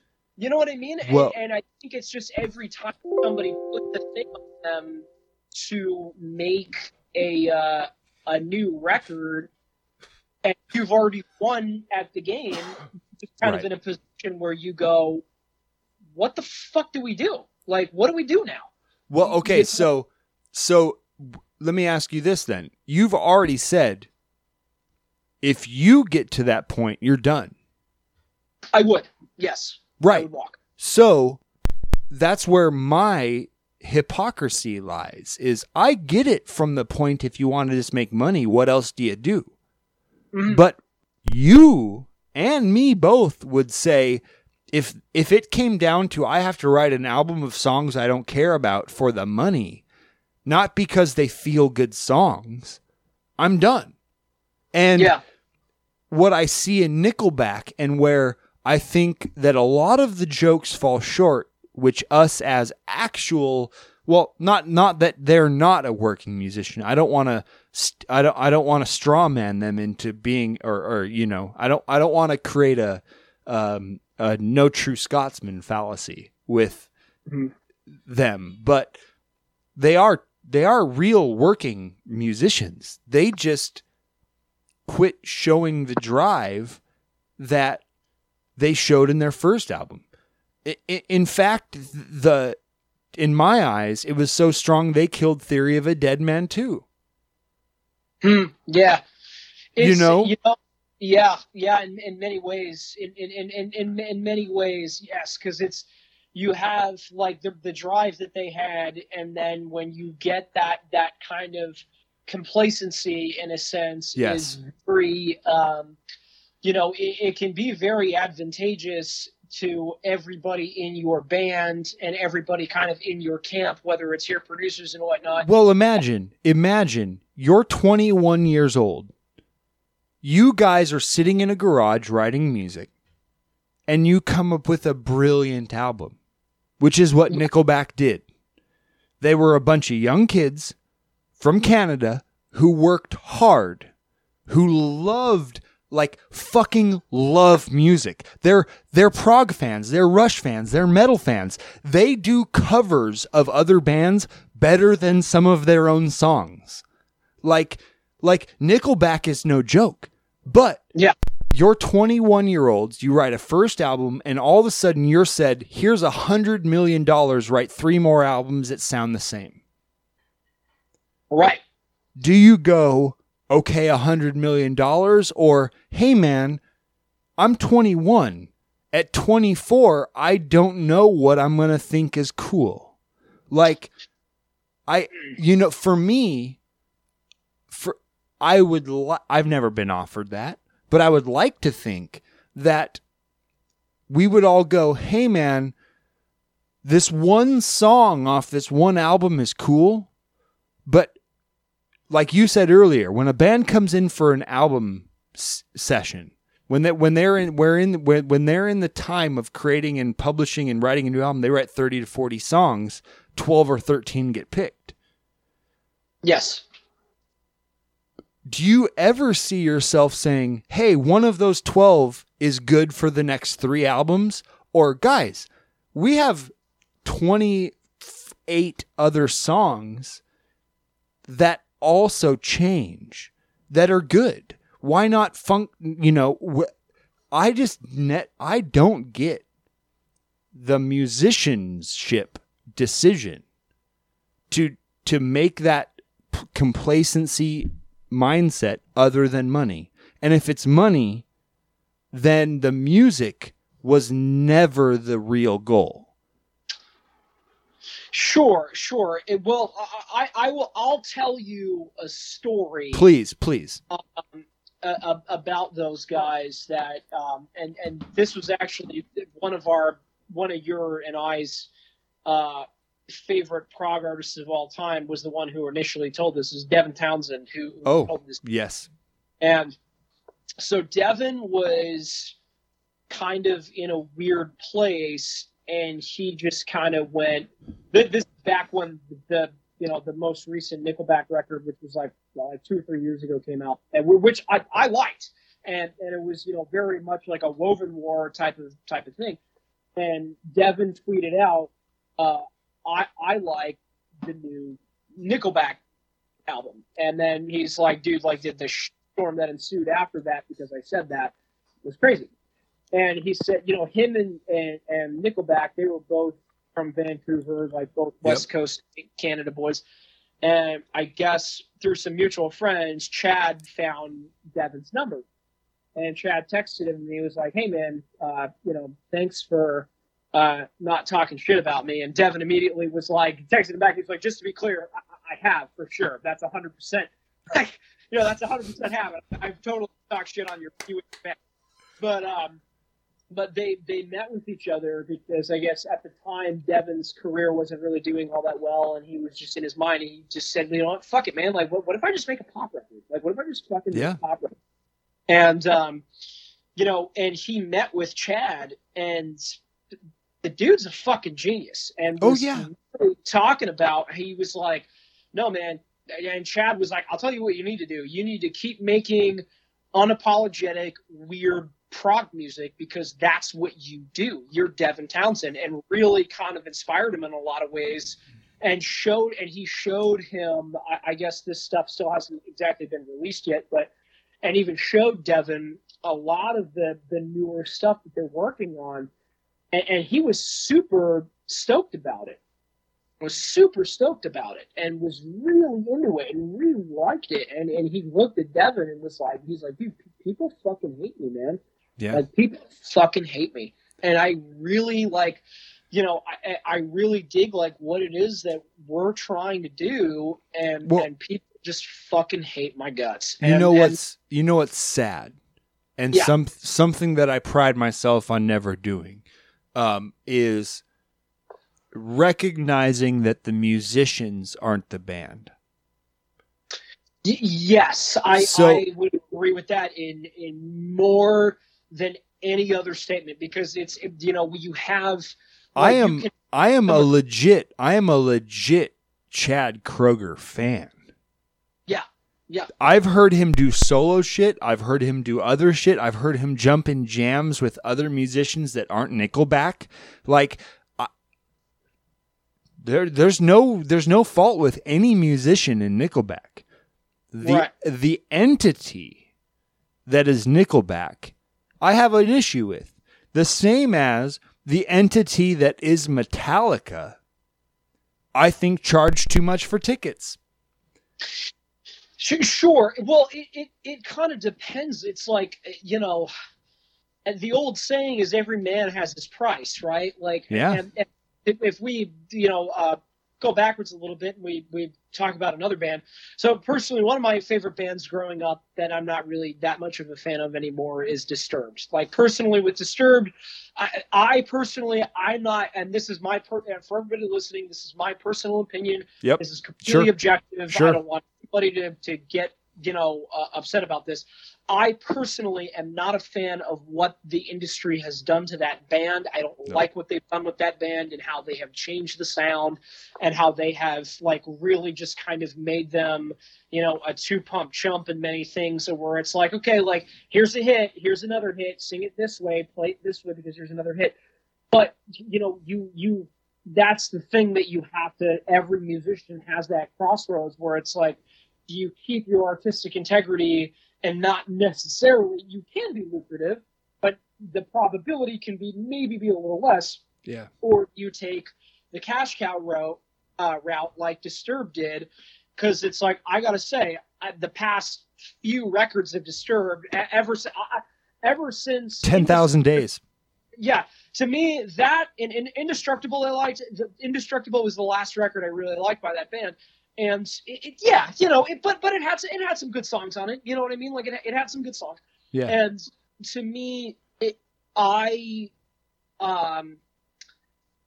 10,000 Days is amazing. I can listen to that whole record from start to finish and not skip a song. Well, it's because, to me, it's because they wrote the album wanting to put out an album, not wanting to fill an album with a couple singles. Yes, and not put a bunch of fluff behind those singles. Yeah.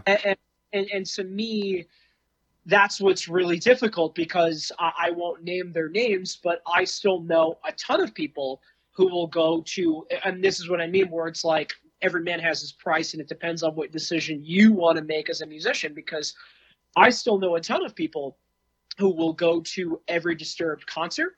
They will buy every Disturbed t-shirt. They will buy every Disturbed record.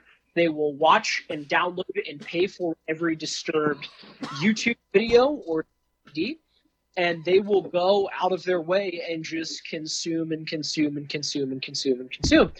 And that's the thing. It's like, you know, I don't know, because again, it's like what you talked about. I've never been tempted with $100 million in order to make music, Right. but it's a very, that crossroads in making that decision, it's a difficult decision. You know, if you're, you know, a broke musician who's 6 months late on his, you know, electric bill and 2 months late on his rent and some $100 million contract, it's like, you know, what are you going to do? What are you going to pick?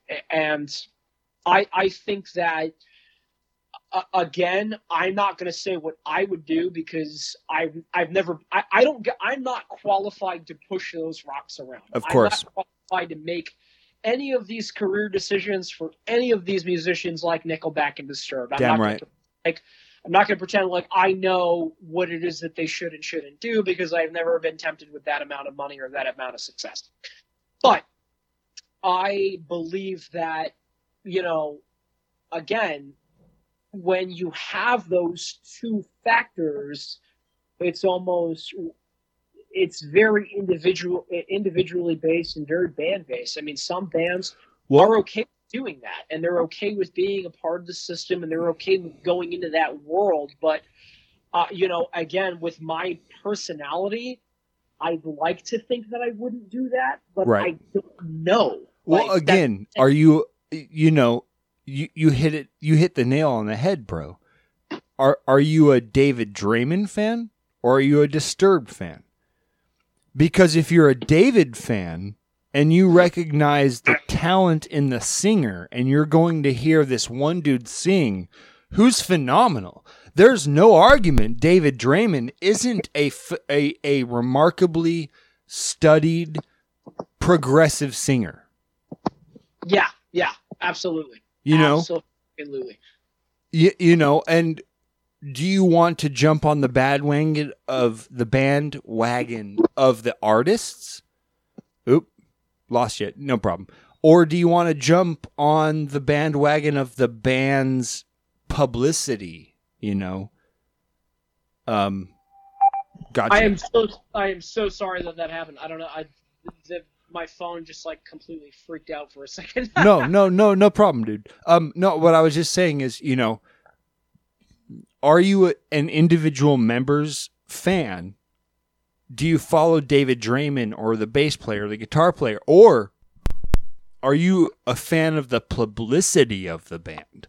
And you just like what a company that isn't the band puts in your face, and you love Disturbed, yet you can't name the band members. You know, you talked about it being a young kid, something that came with buying cassette tapes or buying CDs. You read the jackets of the cases. You knew the lyrics to the songs. You knew the members. You knew who they thanked. You knew who produced it. You knew who directed it. You knew everything. You knew and when you listened to the album, all you did was read the inner folds to figure out as much as you could about the band.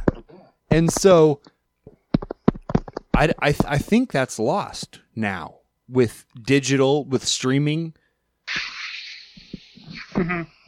Everything. You good? Yeah. Okay. I think my internet's just acting weird. It happened. Dude, I tell you, internet is one of these things that I wish I understood more so I could maybe try and give fixes. Like, hey, maybe try to turn up the gain or turn down the lows because the mids are interfering. Like if that was the knowledge with how internet worked, you know, maybe we might go there. Well, hey, okay. We've really delved deep into music. Are you good for time for a little bit more? Yeah. Oh, dude. Yeah. Okay, great. Okay. I'm going to jump to a commercial real fast and then I will be right back. Sure.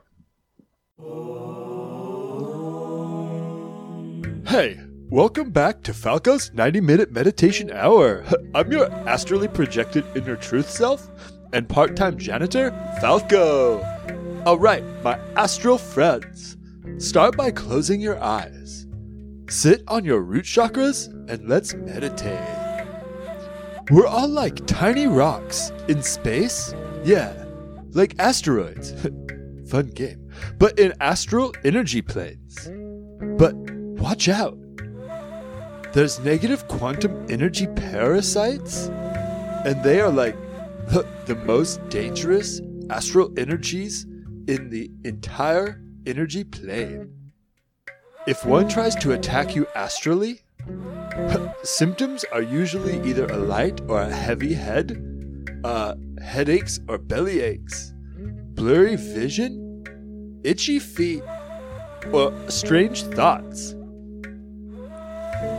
To correct your energy polarity flow, quantumly orient your crown, root, and heart chakras whilst gazing your third eye toward the sacred energy cluster. Conjunct Jupiter and Uranus, and cast out the negative planar energy bacteria until the brain butter is clear and no longer hazy. Then, the most important step. Oh, that looks like that's the end of the show. Wow, I'm good at this. Until next time, Space Invaders friends.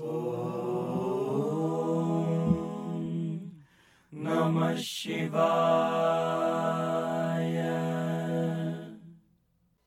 And we're back. Okay. I love the power of editing. So, okay, let's get back to this now. We talked, for anybody who's a big music fan and audiophile, they probably really loved the last hour of conversation because we went deep into music and what we think about. So what I want to do is kind of transition now. Okay, so you're a year-ish out of high school. You moved to California. Are you moving to California to be in a band or just try to get in the music scene? You've heard of Anaheim, you've heard of LA, you've heard of San Diego and the music scene. What is your plan for moving? My plan was every band I was in when I was a kid and when I was in high school, and even the 1 year that I went to college in Connecticut, I was the only person who really wanted to make it a profession. That was like I was the only person with that type of mindset. And gotcha. After the band, the prog metal band I left, I formed a new band, and that was in my senior year of high school, and went into my freshman year of college. We were a band called Vicious Winter, and we basically emulated a lot of the Death Clock Metalocalypse music, a lot cool. of Dimmu Borgir, where it was heavy. Again, like we were talking about earlier, it was heavy, but had a ton of progressive tendencies. Like it was very much metal, not. But we would take a lot of mood changes and tempo changes, song changes, all of these different aspects that are kind of encompassed in prog. But we put them in a very metal type of setting, and cool. even a lot of stuff like Into Eternity. We were very into that band in particularly. We were all massive fans of Into Eternity, and we were massive fans of Mastodon. So it was a culmination of those two bands. And, I love Mastodon. Oh God, Mastodon continually blows my mind. Like Troy is one of Troy sits in my fucking top range of studs, man. Yeah. Oh, totally. And he's and even Bram Daler is just like, oh God, when it comes to drumming, he's just amazing in so many different ways.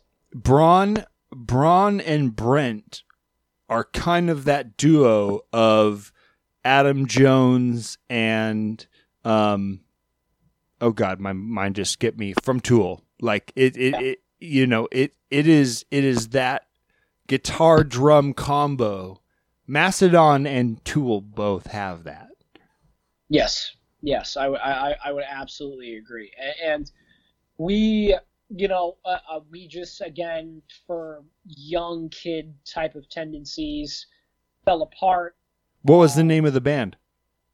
We were called Vicious Winter. Very Vicious black, Winter. Yeah, very, very like deafened black metal type of Norwegian. The type of a name. Yeah, totally. And then, so that fell apart, and that was kind of like the straw that broke the camel's back for me. And I was basically like, fuck this. And my best friend at the time, his name was John, played guitar in the band with me. And because I had really liked, coming out to California so much and all of the music that was out there and is still here, I loved all of it, and I wanted to just relocate everything to out here. Because I said, where are like the meccas for pro musicians? If you really look at it, it's Atlanta, it's Nashville, Tennessee, yep, and it's LA. Like those are like the three main meccas of those industries. And I didn't really want to live in LA. I thought LA was like way too overcrowded, so I was like, yeah, San Diego's close enough. And even at the time, like San Diego still had a pretty good scene. I mean, we had a lot of great bands that made it professionally out of San Diego. Oh shit, yeah.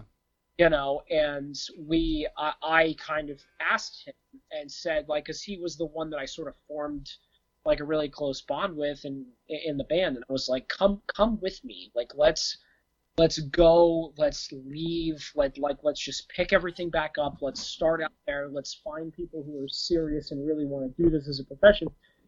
And reasonably so, he said no, and I don't blame him, because again, there's no guarantees in anything that we do in this industry, which fucking name you know well of. And so I was just kind of undeterred and basically said to myself, I mean, I was heartbroken in many ways. I was very heartbroken. Like, he was my best friend, and he kind of told me no and sort of shut me down, but I wanted to pick everything back up and just go for it anyway. I auditioned. I came out to San Diego. I auditioned for every band I could think of, like every band. It didn't matter who it was. It didn't matter what type of metal it was. It didn't matter what type of rock it was. And I auditioned for everybody. Good for you, dude. Some people took to it. Some people didn't. Some people thought I was, I was, at the time, I was only 20 years old. And, some people took to it. Oh, shit. Okay, wait. Yeah. So you moved to LA at 20. San Diego. Or LA. Yeah, San Diego, not LA. Sorry. I totally had that in my head. You moved to I was thinking California, and for some reason LA was just kind of the next step. So you moved at 20 years old and went, I'm going to be in any band I can fucking get in. Yeah, pretty much. Holy shit. Okay, so for you to understand, just really quick where I came from, at 20 years old, I was just getting out of college. I had never played bass a day in my life. I had played guitar for 3 years, maybe, at 20. And I was determined to be a mechanic. At 20 years old, for me, I had no idea I was going to become a musician for the rest of my life. I had no idea. That's awesome.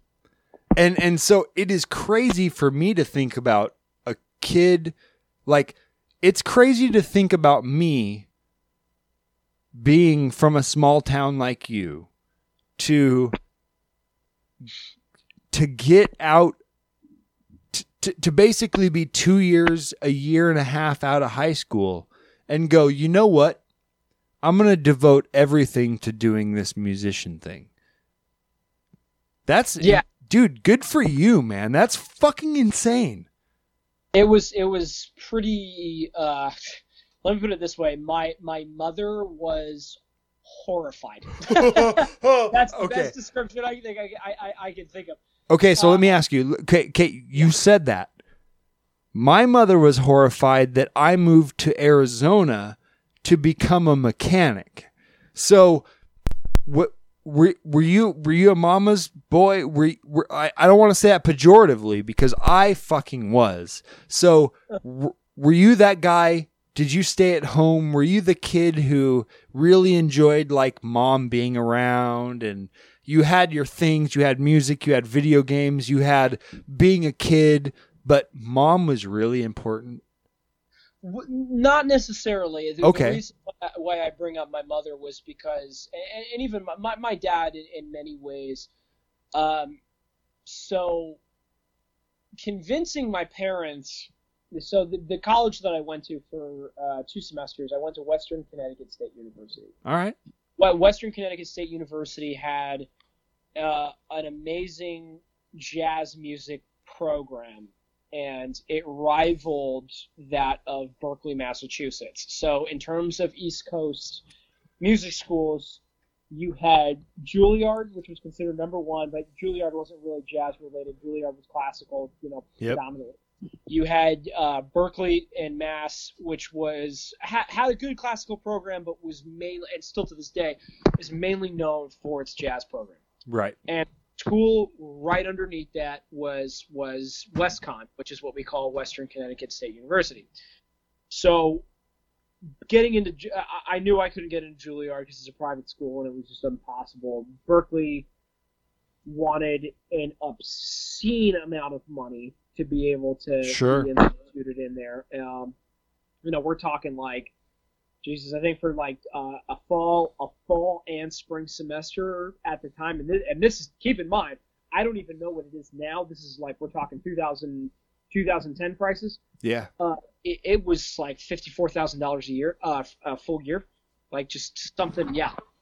It was ridiculously high, and so that's what makes me think I don't even want to know what it is now in terms of the pricing. But WestCon had a great jazz program that was rivaling Berkeley. The school was considerably cheaper. I figured I lived in Connecticut, I'd get in-state tuition price. It couldn't be that bad. So signed up. I went to WestCon. So in order to get into the music program and to be indoctrinated into that, you had to do an audition. Went in, did the audition, and I blew it. Like, I did terrible. Oh, no. Literally, like, I caved. They gave me a bunch of stuff to sight read. I couldn't do it because there was just so much pressure. Then they wanted me to get behind a kit, do just like a jazz shuffle swing. Like, my hands and my feet just froze. Because in my mind... and they wanted it all straight to a metronome. They didn't want feel to it. They didn't want you to improvise. They wanted you to do a jazz shuffle swing to a metronome. Yeah, actually, improvising was part of the audition, believe it or not. Really? There was 3 components of it. You had to sight read a multitude of different songs. Then you had to swing a couple of different songs where they would play a few tunes they actually wanted you to audition to. And then there were a few tunes that they would deliberately bring in that you didn't know that they expected you to improvise and do a lot of trading fours and whatnot, which I know you're a jazz guy, so you know. And so for the people who don't know, trading fours is a term in jazz where every 4 measures of music you have one instrument that basically goes out of its way and solos for 4 measures. Yes. So an example, if you're trading fours with a drummer and a guitar player, every 4 measures you'll have a guitar player solo, and then the 4 measures after that you'll have a drummer solo, and 4 measures after that you'll have a bass player solo, or however many people are encompassed in the band. And so it's depending on the tempo of the song, it's the listener would hear just a run of solos looking like it was pre-orchestrated for guitarist, drummer, vocalist, bassist, saxophone, trumpet, and it's just a roll of every 4 beats you have a 4-beat solo. Yes. Yep. Yeah. Right. That's correct. And we would do that. And the training fours, which is essentially nothing but improvisation, that was the part I did okay at, but the other 2/3 I didn't get. Then about a month later, I got the letter saying that I didn't get into the music program, that I would have to, if I wanted to study music, I would have to go into secondary ed, which essentially was, they said, you're not good enough to be a performance major. Oh. If you want to major in music, you have to be an educator, and Of course. You need to take classes in order to be an educator. And it was that failure was what made me come out to California and audition for everybody and prove to everybody that. Oh, so you actually had, okay. Part of my podcast is not just talking to musicians, but it's also talking about the mindset that creates one. So let me ask you this. Knowing now that kind of a level of defeat was the impetus for your rebirth, moving out and kind of rejoining, restarting you in a place that didn't know you, right? Yes. As a kid before that, did you have an innate sense of self-worth, or were you kind of a kid who thought that he was probably not as cool as everyone else? It would be the second. I mean, being a kid, I was a very sensitive kid, and I think that naturally is a characteristic of a lot of artists, and music in general. Like, we are, and as much as people who, these guys who play rock and metal and beat their chests and be all masculine and try to be like these super tough guys.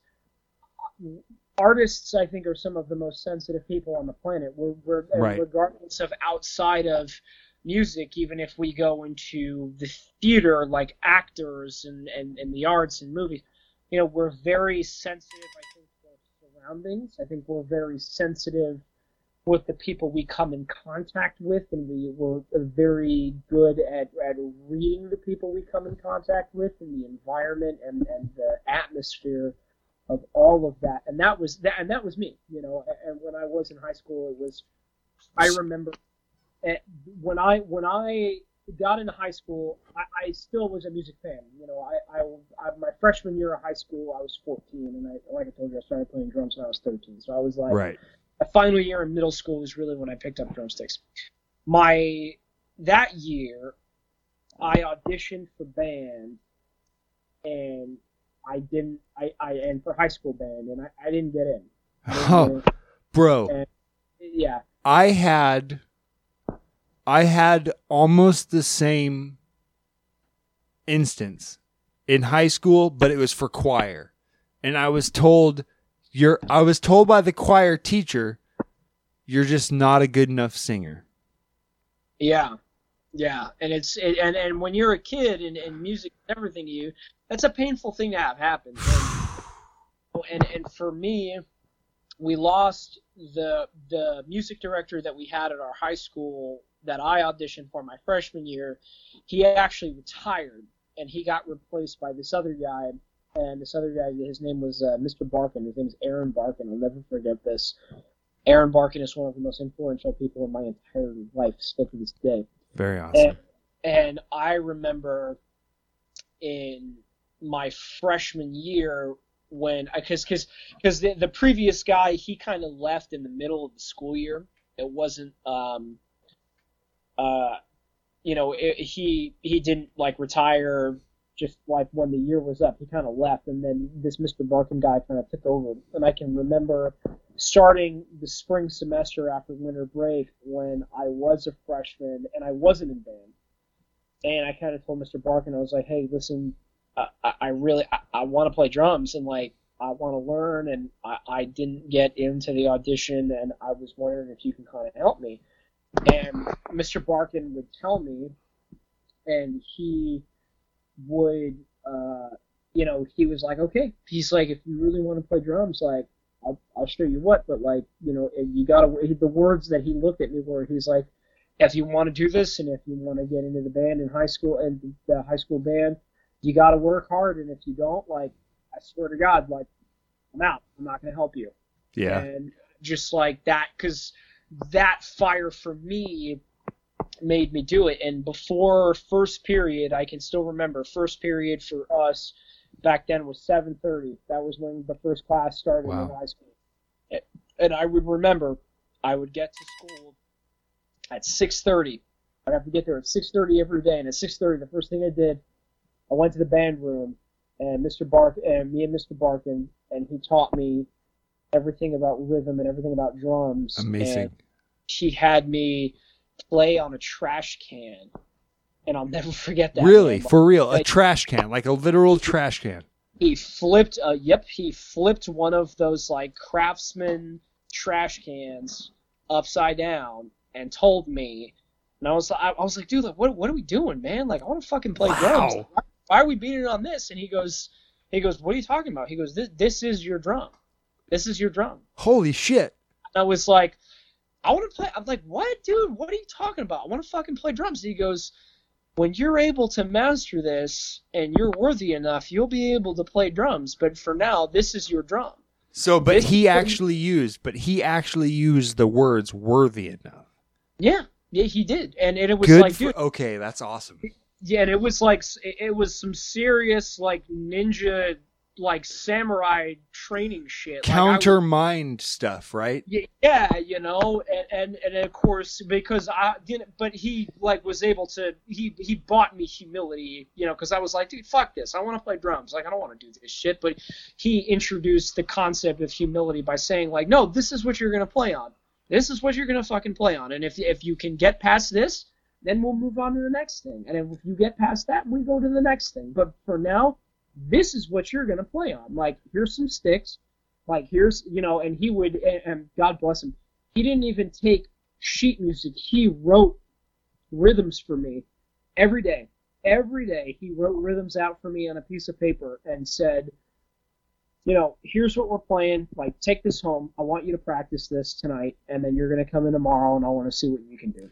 Oh, really? So he would give you 4/4s, 5/4s, 3/4s, 6/8s, and just say, play them with the snares here, with the accents here, with the kicks here, and just, that's awesome, man. Yeah, that is so far and above any music teacher that I ever had that I almost think, like, I've now heard you and a couple other, not many, but a couple other people go, hey, I had this music teacher that really showed and brought out the intrinsic part of me that felt this music already, like brought it out so my mind could interpret it. And man, that sounds like something that this guy didn't need to take that time.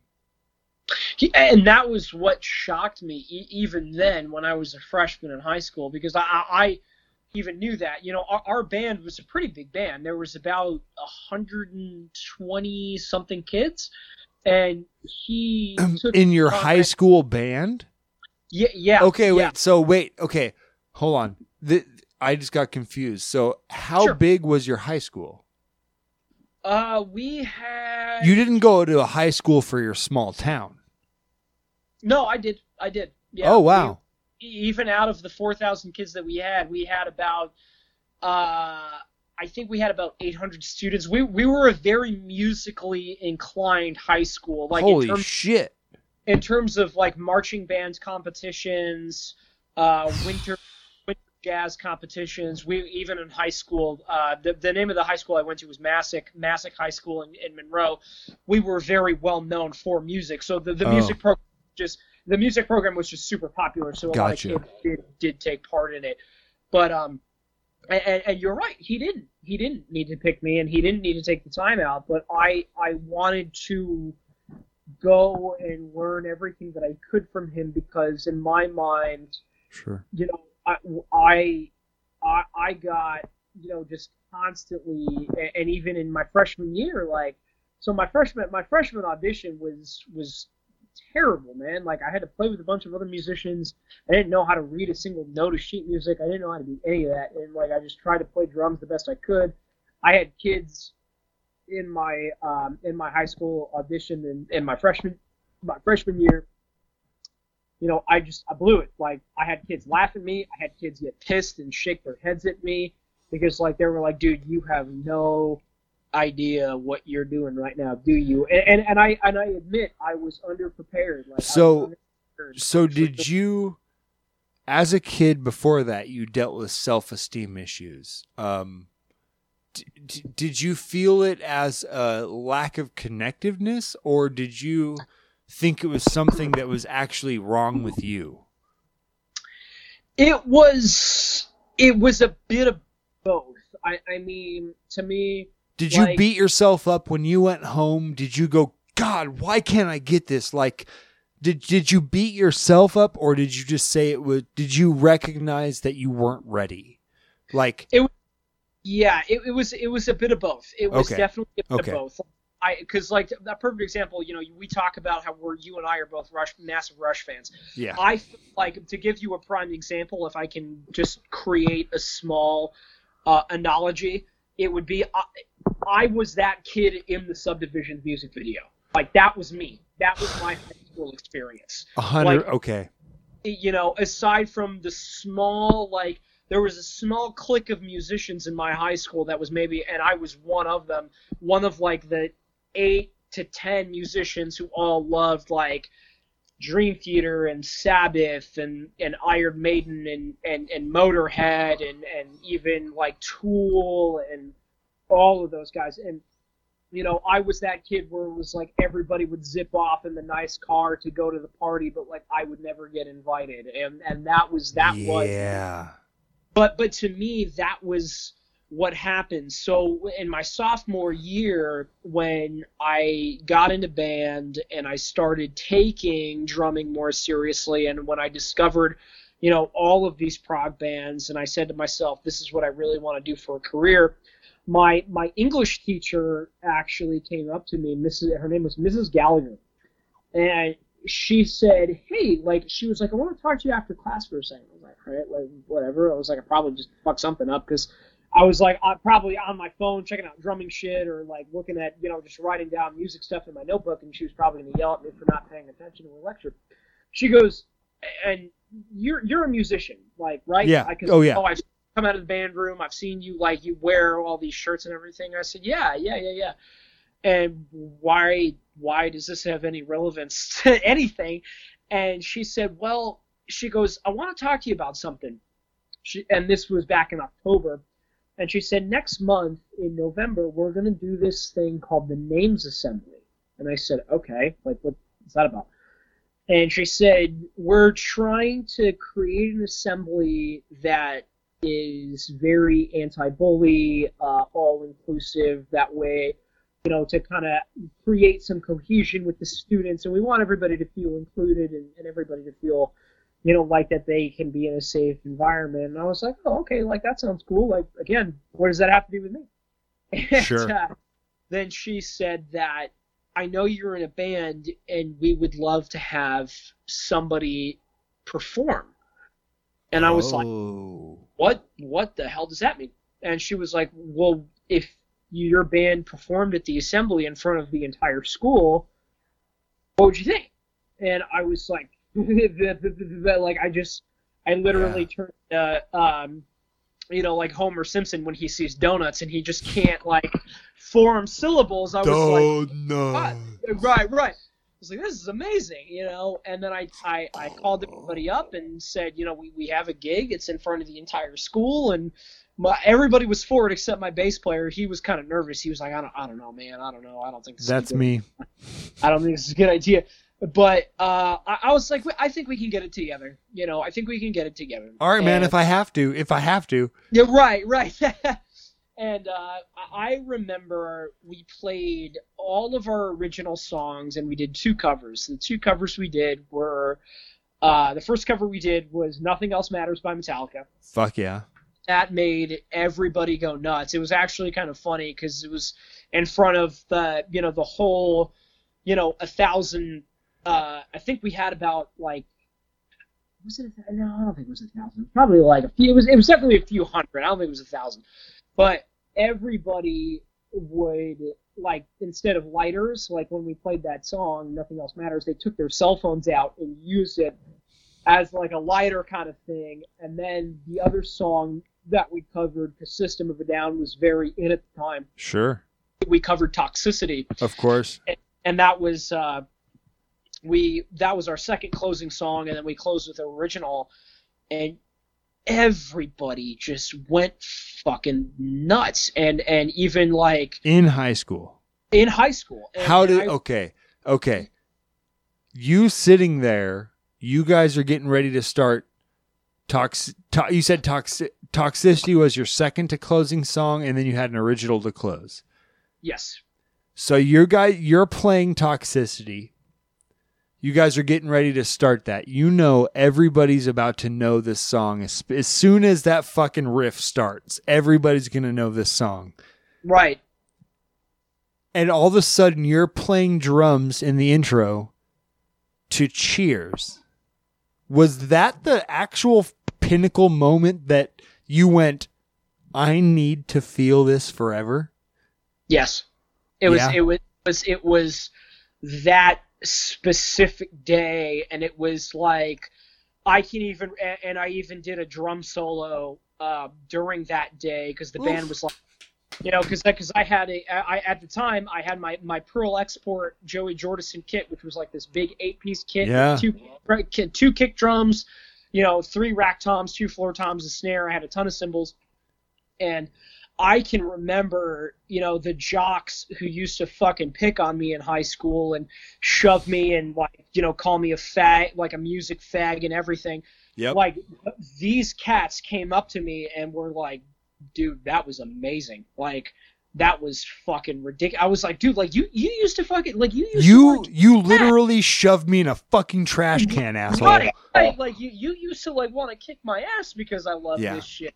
And that recognition of like, and even throughout the rest of high school when I was a sophomore, and even my Mr. Barkin and that was your freshman year that happened. No, my sophomore year. Oh, sophomore year. Okay. And even my when I was already in band, sure. Mr. Barkin was the guy who taught me all that freshman year. I had never heard a teacher curse in my fucking life. I had never heard a high school teacher swear in my life, okay? Okay. And he runs, when we're done, there's this little hallway outside of the assembly area where, like, the kids and the students don't funnel out that way. Sure. There's like a side door, and there's a little hallway.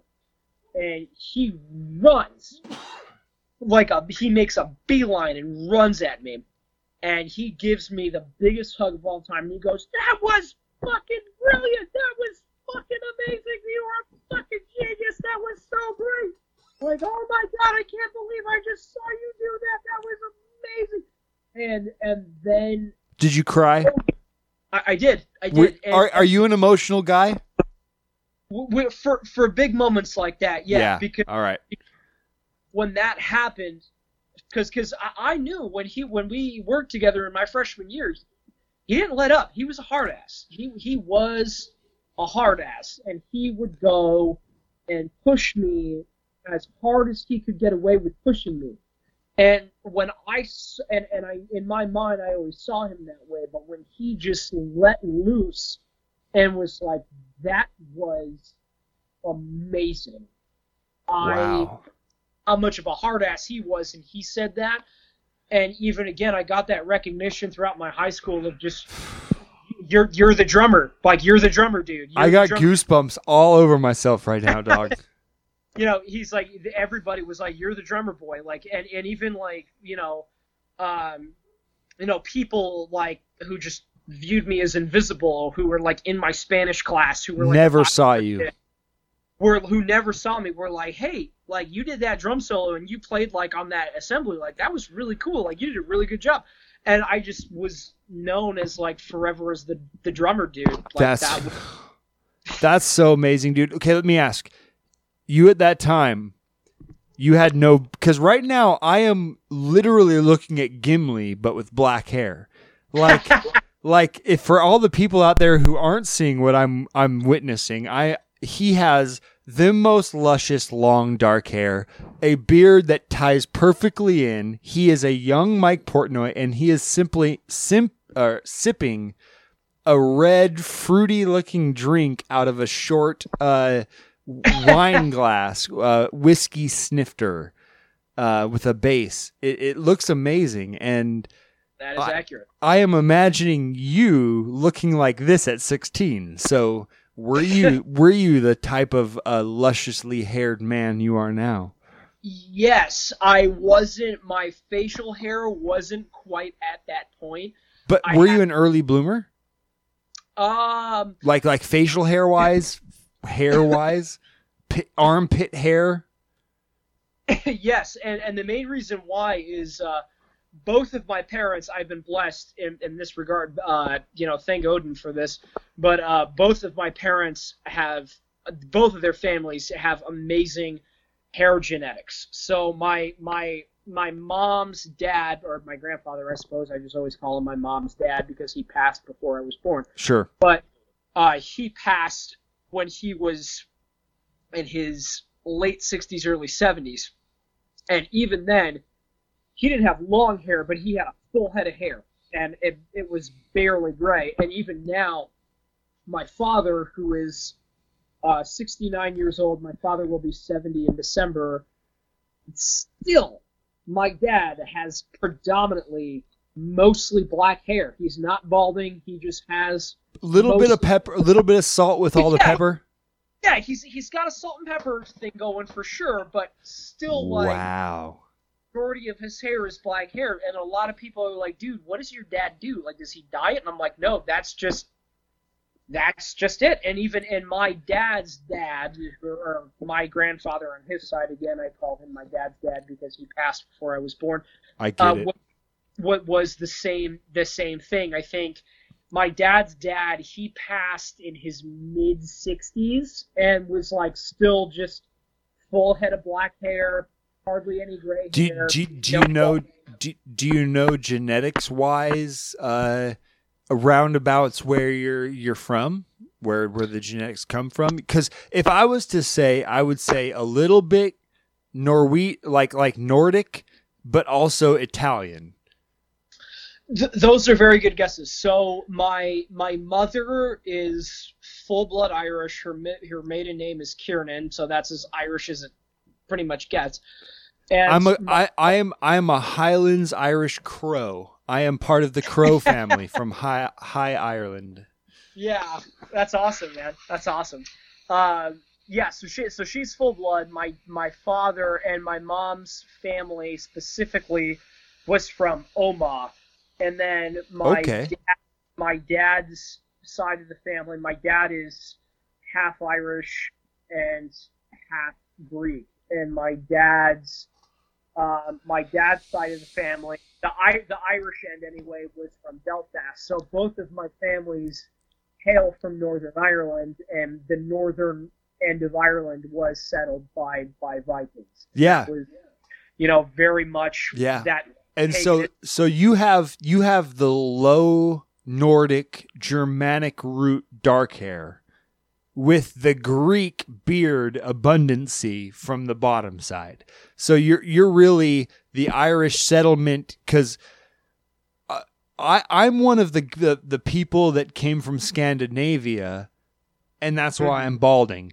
A lot of Scandinavians bald, dude. They get the beards, the red hair, but the top of the head, it falls out. So it's amazing. You have the death. I can see it. I mistook Irish or Italian for Greek. That was the Mediterranean kind of look. Yeah. So, but yeah, okay, cool, man. That's fucking awesome. Okay, I know we're running a little short on time, so I want to go to modern. So you moved there in 2011, right? You said San Diego? Summer of 2012. Summer of 2012. When did you join Core? When did that happen? That happened, that happened in about December-ish of 2012. Or actually, more like fall. It was like September. It was like either October. So pretty short. So pretty short after you arrived there, you found Brian and Doug. Yeah, I moved out in August, specifically August of 2012. I joined a band called Fate's Demise. We were signed to a record label called Digital Media Records, and we did very well. We were doing great, and again, I being 20, I was the young guy. Can I ask a very pedantic question? Yes. Is the demise what happened because no one listened to Fate's Warning? That's, and you just struck a chord with me because of Fate's Warning being from my home state of Connecticut. Yes, that's why I asked. Yeah. No, in many ways, I've always found that, to be the case, because I've always said that, the irony of the name of that band being Fate's Demise, but then joining Core after that whole thing kind of happened was, in many ways, beneficial for me. And again, being the young guy in the band, I was 20. A lot of the guys in the band were like 5 to 6 years older than me. They were kind of in their mid-20s. And we just, we were getting offered these very big offers to go on tour with Shadows Fall and Static X. And all these. Shit. But it never happened because everybody just kind of caved under the pressure of, being an assigned band. And it was unfortunate. And And it sucked, being, 20, 21 years old. Here I was ready to conquer the world, and I left my home to accomplish my dream, and I was fucking crushed. But and then the demise. Exactly, the demise of Fate's Demise. And then I found the Core guys who, Doug and Brian, who they kind of underwent a similar situation. They were in this band called Silverside, and very similar to Fate's Demise, they were kind of kicking ass and taking names. They were doing very well. Yes, I had heard of Silverside.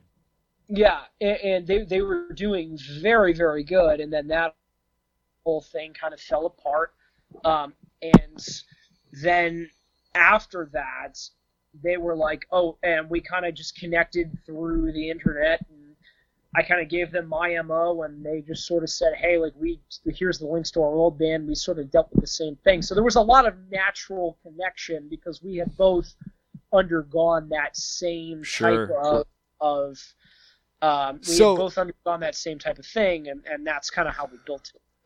So that is so amazing to me because when I saw we played together in 2014, and that was like a little over a year after you had moved there, year and a half after you'd moved there, or I guess 2 years and a year and a half after you joined. And you guys looked and played and presented yourselves like a band that had been playing together for 10 fucking years. It was, yeah, man. I mean, when I got, again, like everybody told me in high school that I was like, the drummer kid, and everybody gave me all this confidence, and then going to college and getting rejected from the music program, it was like that failure that I had, and they said the only way that you're going to make it in music is you got to be a secondary ed major. You have to be a teacher. That's it. That's the bottom line. And that failure, that summer where I was getting ready to move to California, and I decided in my mind I made it the no-nonsense decision. And when we hit, the middle, right after in the spring semester was over, and I made the no-nonsense decision, I told my parents that I was doing the drumstick. That entire summer, the drumsticks didn't leave my hand. They just didn't leave my hand the entire time. Yeah. It was, I couldn't stop. So have you turned this time that we're in right now, that we're kind of finding ourselves on hold again, into kind of a reevaluation damn near 8 to 10 years later from you getting and finding your path. You know, you're basically the 10-year anniversary of that right now. Almost, yeah. It's pretty crazy to think. It's really crazy to think about, and yeah, in a lot of ways, you know, this quarantine, I've been using it to break a lot of vices, actually, you know, and I think that I've been trying to be better about just, you know, stupid habitual things that I know I can be better about that I wasn't necessarily better about, and I would go, you know, I'm going out of my way to practice how to be a better boyfriend to my amazing, loving girlfriend, Christina. I tell you what, hasn't this quarantine brought out some relationship angst that we didn't know existed? How long have you been with your girlfriend? It'll be 2 years in December. Oh, yeah. Hey, I've been with my girl for almost 13 years. That's amazing. And, well, I will, you know, thank you. You haven't been with someone for 13 years. It's wonderful. You would not think you wouldn't not know somebody. Uh-huh. You know? And I think that the quarantine, I want to speak to other people out there, really. The quarantine is playing tricks on you. You're starting out with more angst than you normally would. Mm-hmm. And that's a message I want to send to everybody. Is we realize everybody's just a little more high strung. So instead of normally riding around on a 2 or a 3, everybody's starting at a 5. And so instead of a 6, it's now an 8 or a 9. And you know, I wanted to know. That's good, man. Good. Working on yourself is something I would hope would happen. You said you have gigs, or you just got a gig with doing cover stuff, not with core. What's your other stuff? Yeah. Well, at the moment, the band is not named, but there's, you know, because I still teach drums to a lot of different people, and so there was this one guy who I teach drums for his daughter, and she's a sweet kid, and he kind of approached me one day, and he was like, "Hey, so, you know, I'm in this, you know, cover group, and we're kind of doing, you know, this type of songs, like, you know, listed some examples of, you know, they just were doing basic stuff, like doing covers from The Knack and Journey, and, you know, a lot of that old school kind of like, you know, even doing Joan Jett stuff, like Electric 70s. Light Orchestra. Yeah, totally. Like a lot of that type of stuff. He's like, you know, we have this drummer, and I know you've been teaching my daughter for a while, and the drummer that we have, it's not really working out. Like, how would you feel if we, you know, kind of came in and just paid you to do these songs and gig with us? And I was just like, yeah, man, you know, it's cool with me, you know, and I'll get paid to play some Jovi, and anything else is like, I just want to kind of come in and just play drums and have fun. And so at the time, the project is still currently not named. We were going to get ready to gig before all of this, you know, craziness happened. So hopefully when some of these restrictions get lifted, right. we have plans to play in this, you know, the SoCal area to kind of just, you know, get out there, play some tunes and have some fun. Sure. That's fucking awesome. Okay, well, hey, I want to move into a little bit of rapid fire questions for you.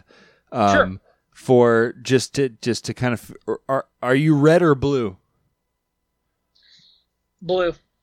Ooh, blue team. Iced coffee or hot coffee? What time of year is it? Right now. Iced. Iced coffee. All right. Skis or snowboard? Snowboard. Excellent. All right. Longboard or skateboard? Longboard. All right. Netflix or DVDs? DVDs. Fuck yes. I love that answer. Thank you. Most people say Netflix. Okay. Xbox or Xbox One? Neither. PS4. Okay. All right. All right. So would you say then PS4 or PS2? Oh God, you're really putting me in a difficult position. I know. If you were holding a gun to my head, I would say PS2. Yes, because I am Xbox over Xbox One all day. Okay. Okay. Ooh, this is fun. Okay. Would you rather have a foot long nose or a foot long tongue? Foot long tongue. Nice. Because you can hide it all in your mouth. It's just a foot long when you want it to be. Okay. Would you rather have a dog that acts like a cat or a cat that acts like a dog? Cat that acts like a dog. All right. So you are a dog guy. Yes. Do you have puppers? Unfortunately, no. I do have a Neff dog that I look after. My sister has a French bulldog that I babysit on a regular. He's very sweet. He's very kind. His name is Mac. He's a very sweet boy. Okay, cool. Do you have any pets? No, because being the nature of being a professional musician is let me tell you. I'm not exactly in the most lucrative genre, so affording pets is. Let me tell you, snakes are the most band-friendly pet of all time. Oh man, I'm gonna tell you something right now. I can't stand them because when I was, and I know you're making a face, and I feel so bad, but when I was 7, the first movie my parents ever took me to see was Raiders of the Lost Ark, and ever since then, that has made like the biggest fear of snakes for me. Still to this day, I can't stand being around them. I can't look at them. If they come on the TV, I have to look the other way. Okay. It's going to be some truth-telling time with you right now. Sure. I feel the same way about moths. Okay. Moths. Yeah. They're little and furry and flappy and gross, and they can eat your clothes, and they're just, everything about them is wrong. So I get you about how you feel about snakes. My only question is, how much actual time have you spent with a snake? Ever? Not any that I care to mention, because I just don't care for them. To be honest, I like anytime if I go to one of my friends' houses and they just have a snake in a terrarium, I need to be in the other room. It's a crippling thing for me. Yeah. All right. Or even going through and seeing giant constrictors and stuff. I'm like, nope, can't deal with that. That's fucking amazing. I would love to introduce you to one of my snakes. Only not one of them, but the other one of them. Because I think it could change your mind. But I also understand the way that your face looks right now, that is a solid never gonna happen. So that's awesome. Okay. I asked you dogs and cats, you hate snakes, you're a PS2 guy. Chocolate or vanilla ice cream? Vanilla. My man. Okay. Vanilla ice cream. What is your preferred topping? You get one topping. Oh God. Peanut butter M&Ms. Excellent choice. I choose caramel drizzle, but peanut butter is a second choice to caramel for me in all flavors. Peanut butter. Okay, that's cool. Thank you, dude. Of course. You are the man. Thanks. I'm glad to get a conversation with you learn about you, learn kind of what drives you. Do you have anything to plug? I know you guys just released not Contagion. I'm sorry. Or is it Contagion, right? Contagious, yeah. Yeah, Contagious. Yeah, you guys just put that out as a single. Do you have anything to plug, anything to promote, your social media? Yeah, sure. You can check out all the music that I'm a part of right now, or at least the two published forms of music that you can find on all the internet outlets. Look up Core on Spotify. That's Quor. The other project is Son of Leviathan. That's the progressive black metal group that I'm currently with as well. So those are we're on YouTube, Spotify, all of that type of stuff. And if you want to check me out on social media, Facebook is just John Michael Cortez, my full name, and then my Instagram, which is Facebook and Instagram are the two most social media platforms I'm on the most. And my Instagram is just jmc.drums. So. Yeah, jmc.drums, which is what I remember you, because I think it's so cool. You have one of those names, which is like you have that musician name, John Michael Cortez. Like it works out. It's an initial JMC. It flows. Everything is kind of really almost verbose in how accurate it is. Your look, your attitude, dude. I love, here's what I love. I love watching your social media content, your presence on social media. You're such a positive guy. You talk about working through self-anxiety. You talk about working through inner struggles and doubting yourself, and you talk a lot about what inspires you, and you are a passionate progressive musician, and it's fun to watch from another musician's side. It's fun to have known you and actually shared the stage with you at one time in our lives 6 years ago, which really seems like another time. I mean, if you were to go back to 2014, could you ever imagine thinking 2020 would look like 2020 looks like right now? Definitely not, man. Definitely not. Right. And so to think that's the time we shared time together. I love you, man. This has been fucking great. Love you too, brother. Yeah, this has been a great chat, man. Thank you so much again for having me on. And it's like, and I appreciate all those kind words, man. It's like I haven't been able to do what I do without the people around me throughout my career.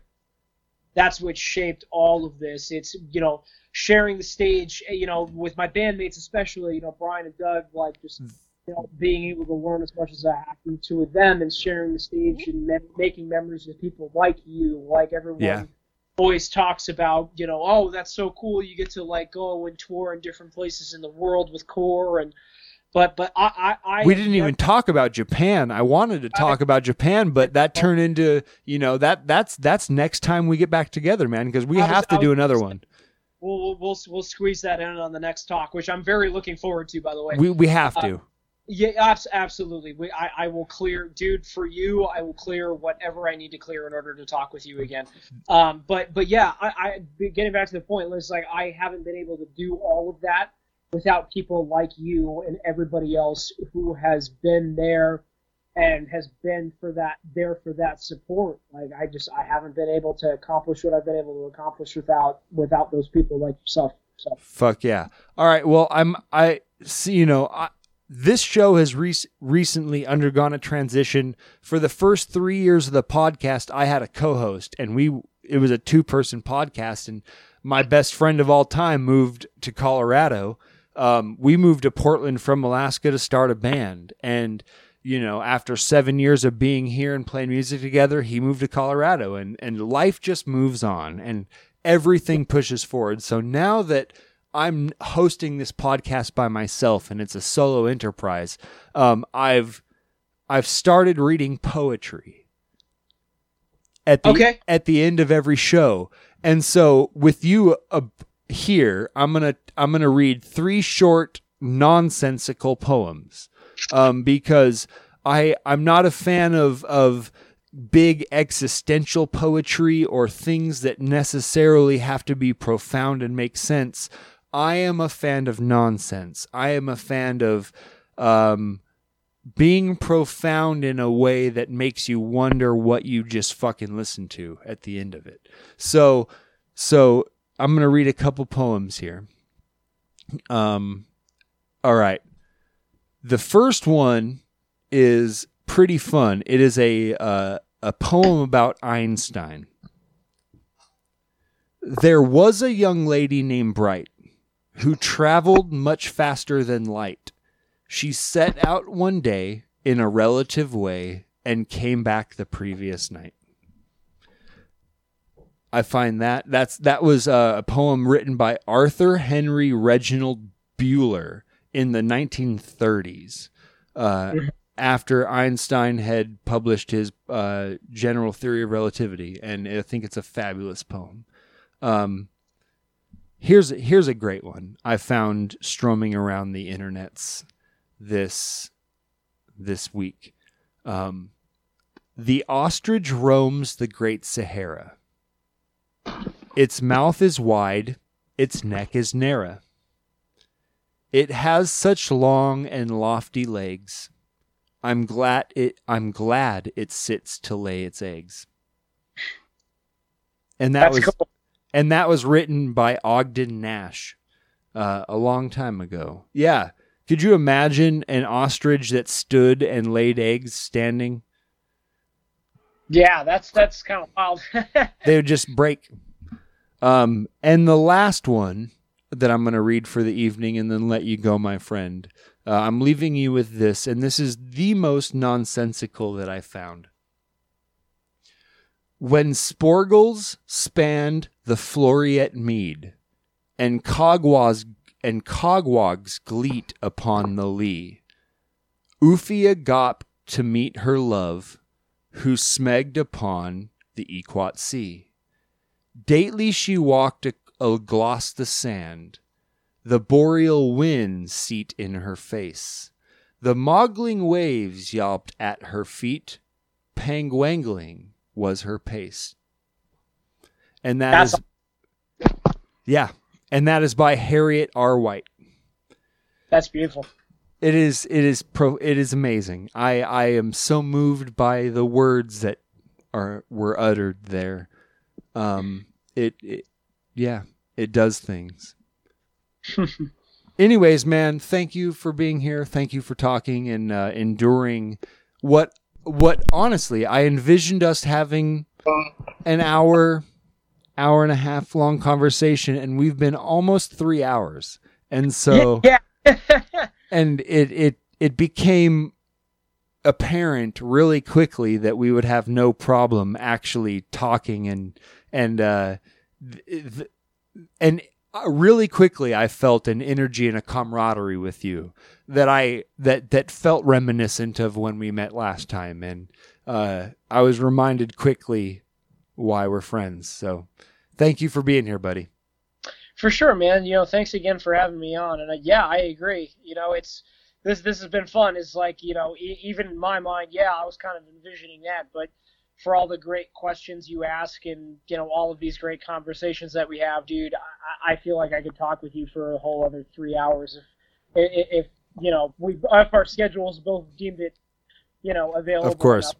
Well, hey, I know you have to work early in the morning. I'm sorry for keeping you so long. Don't worry. Thank you, brother, and we'll talk soon. Cheers, brother. I hope to hear from you soon. Have a great night. Love you, buddy. You too. Love Bye. you too. Peace. Well, wasn't that amazing, friends? John Cordes. Man, that guy's amazing. Whew. I hope you enjoyed that conversation. We really went everywhere. I really wasn't understanding or even anticipating where that could have gone. But this has been a journey through time and stuff. I'm going to leave you guys right here because I think that podcast really and truly said all it could say. Love you guys. Bye. Oh, drive like you know each other and stuff.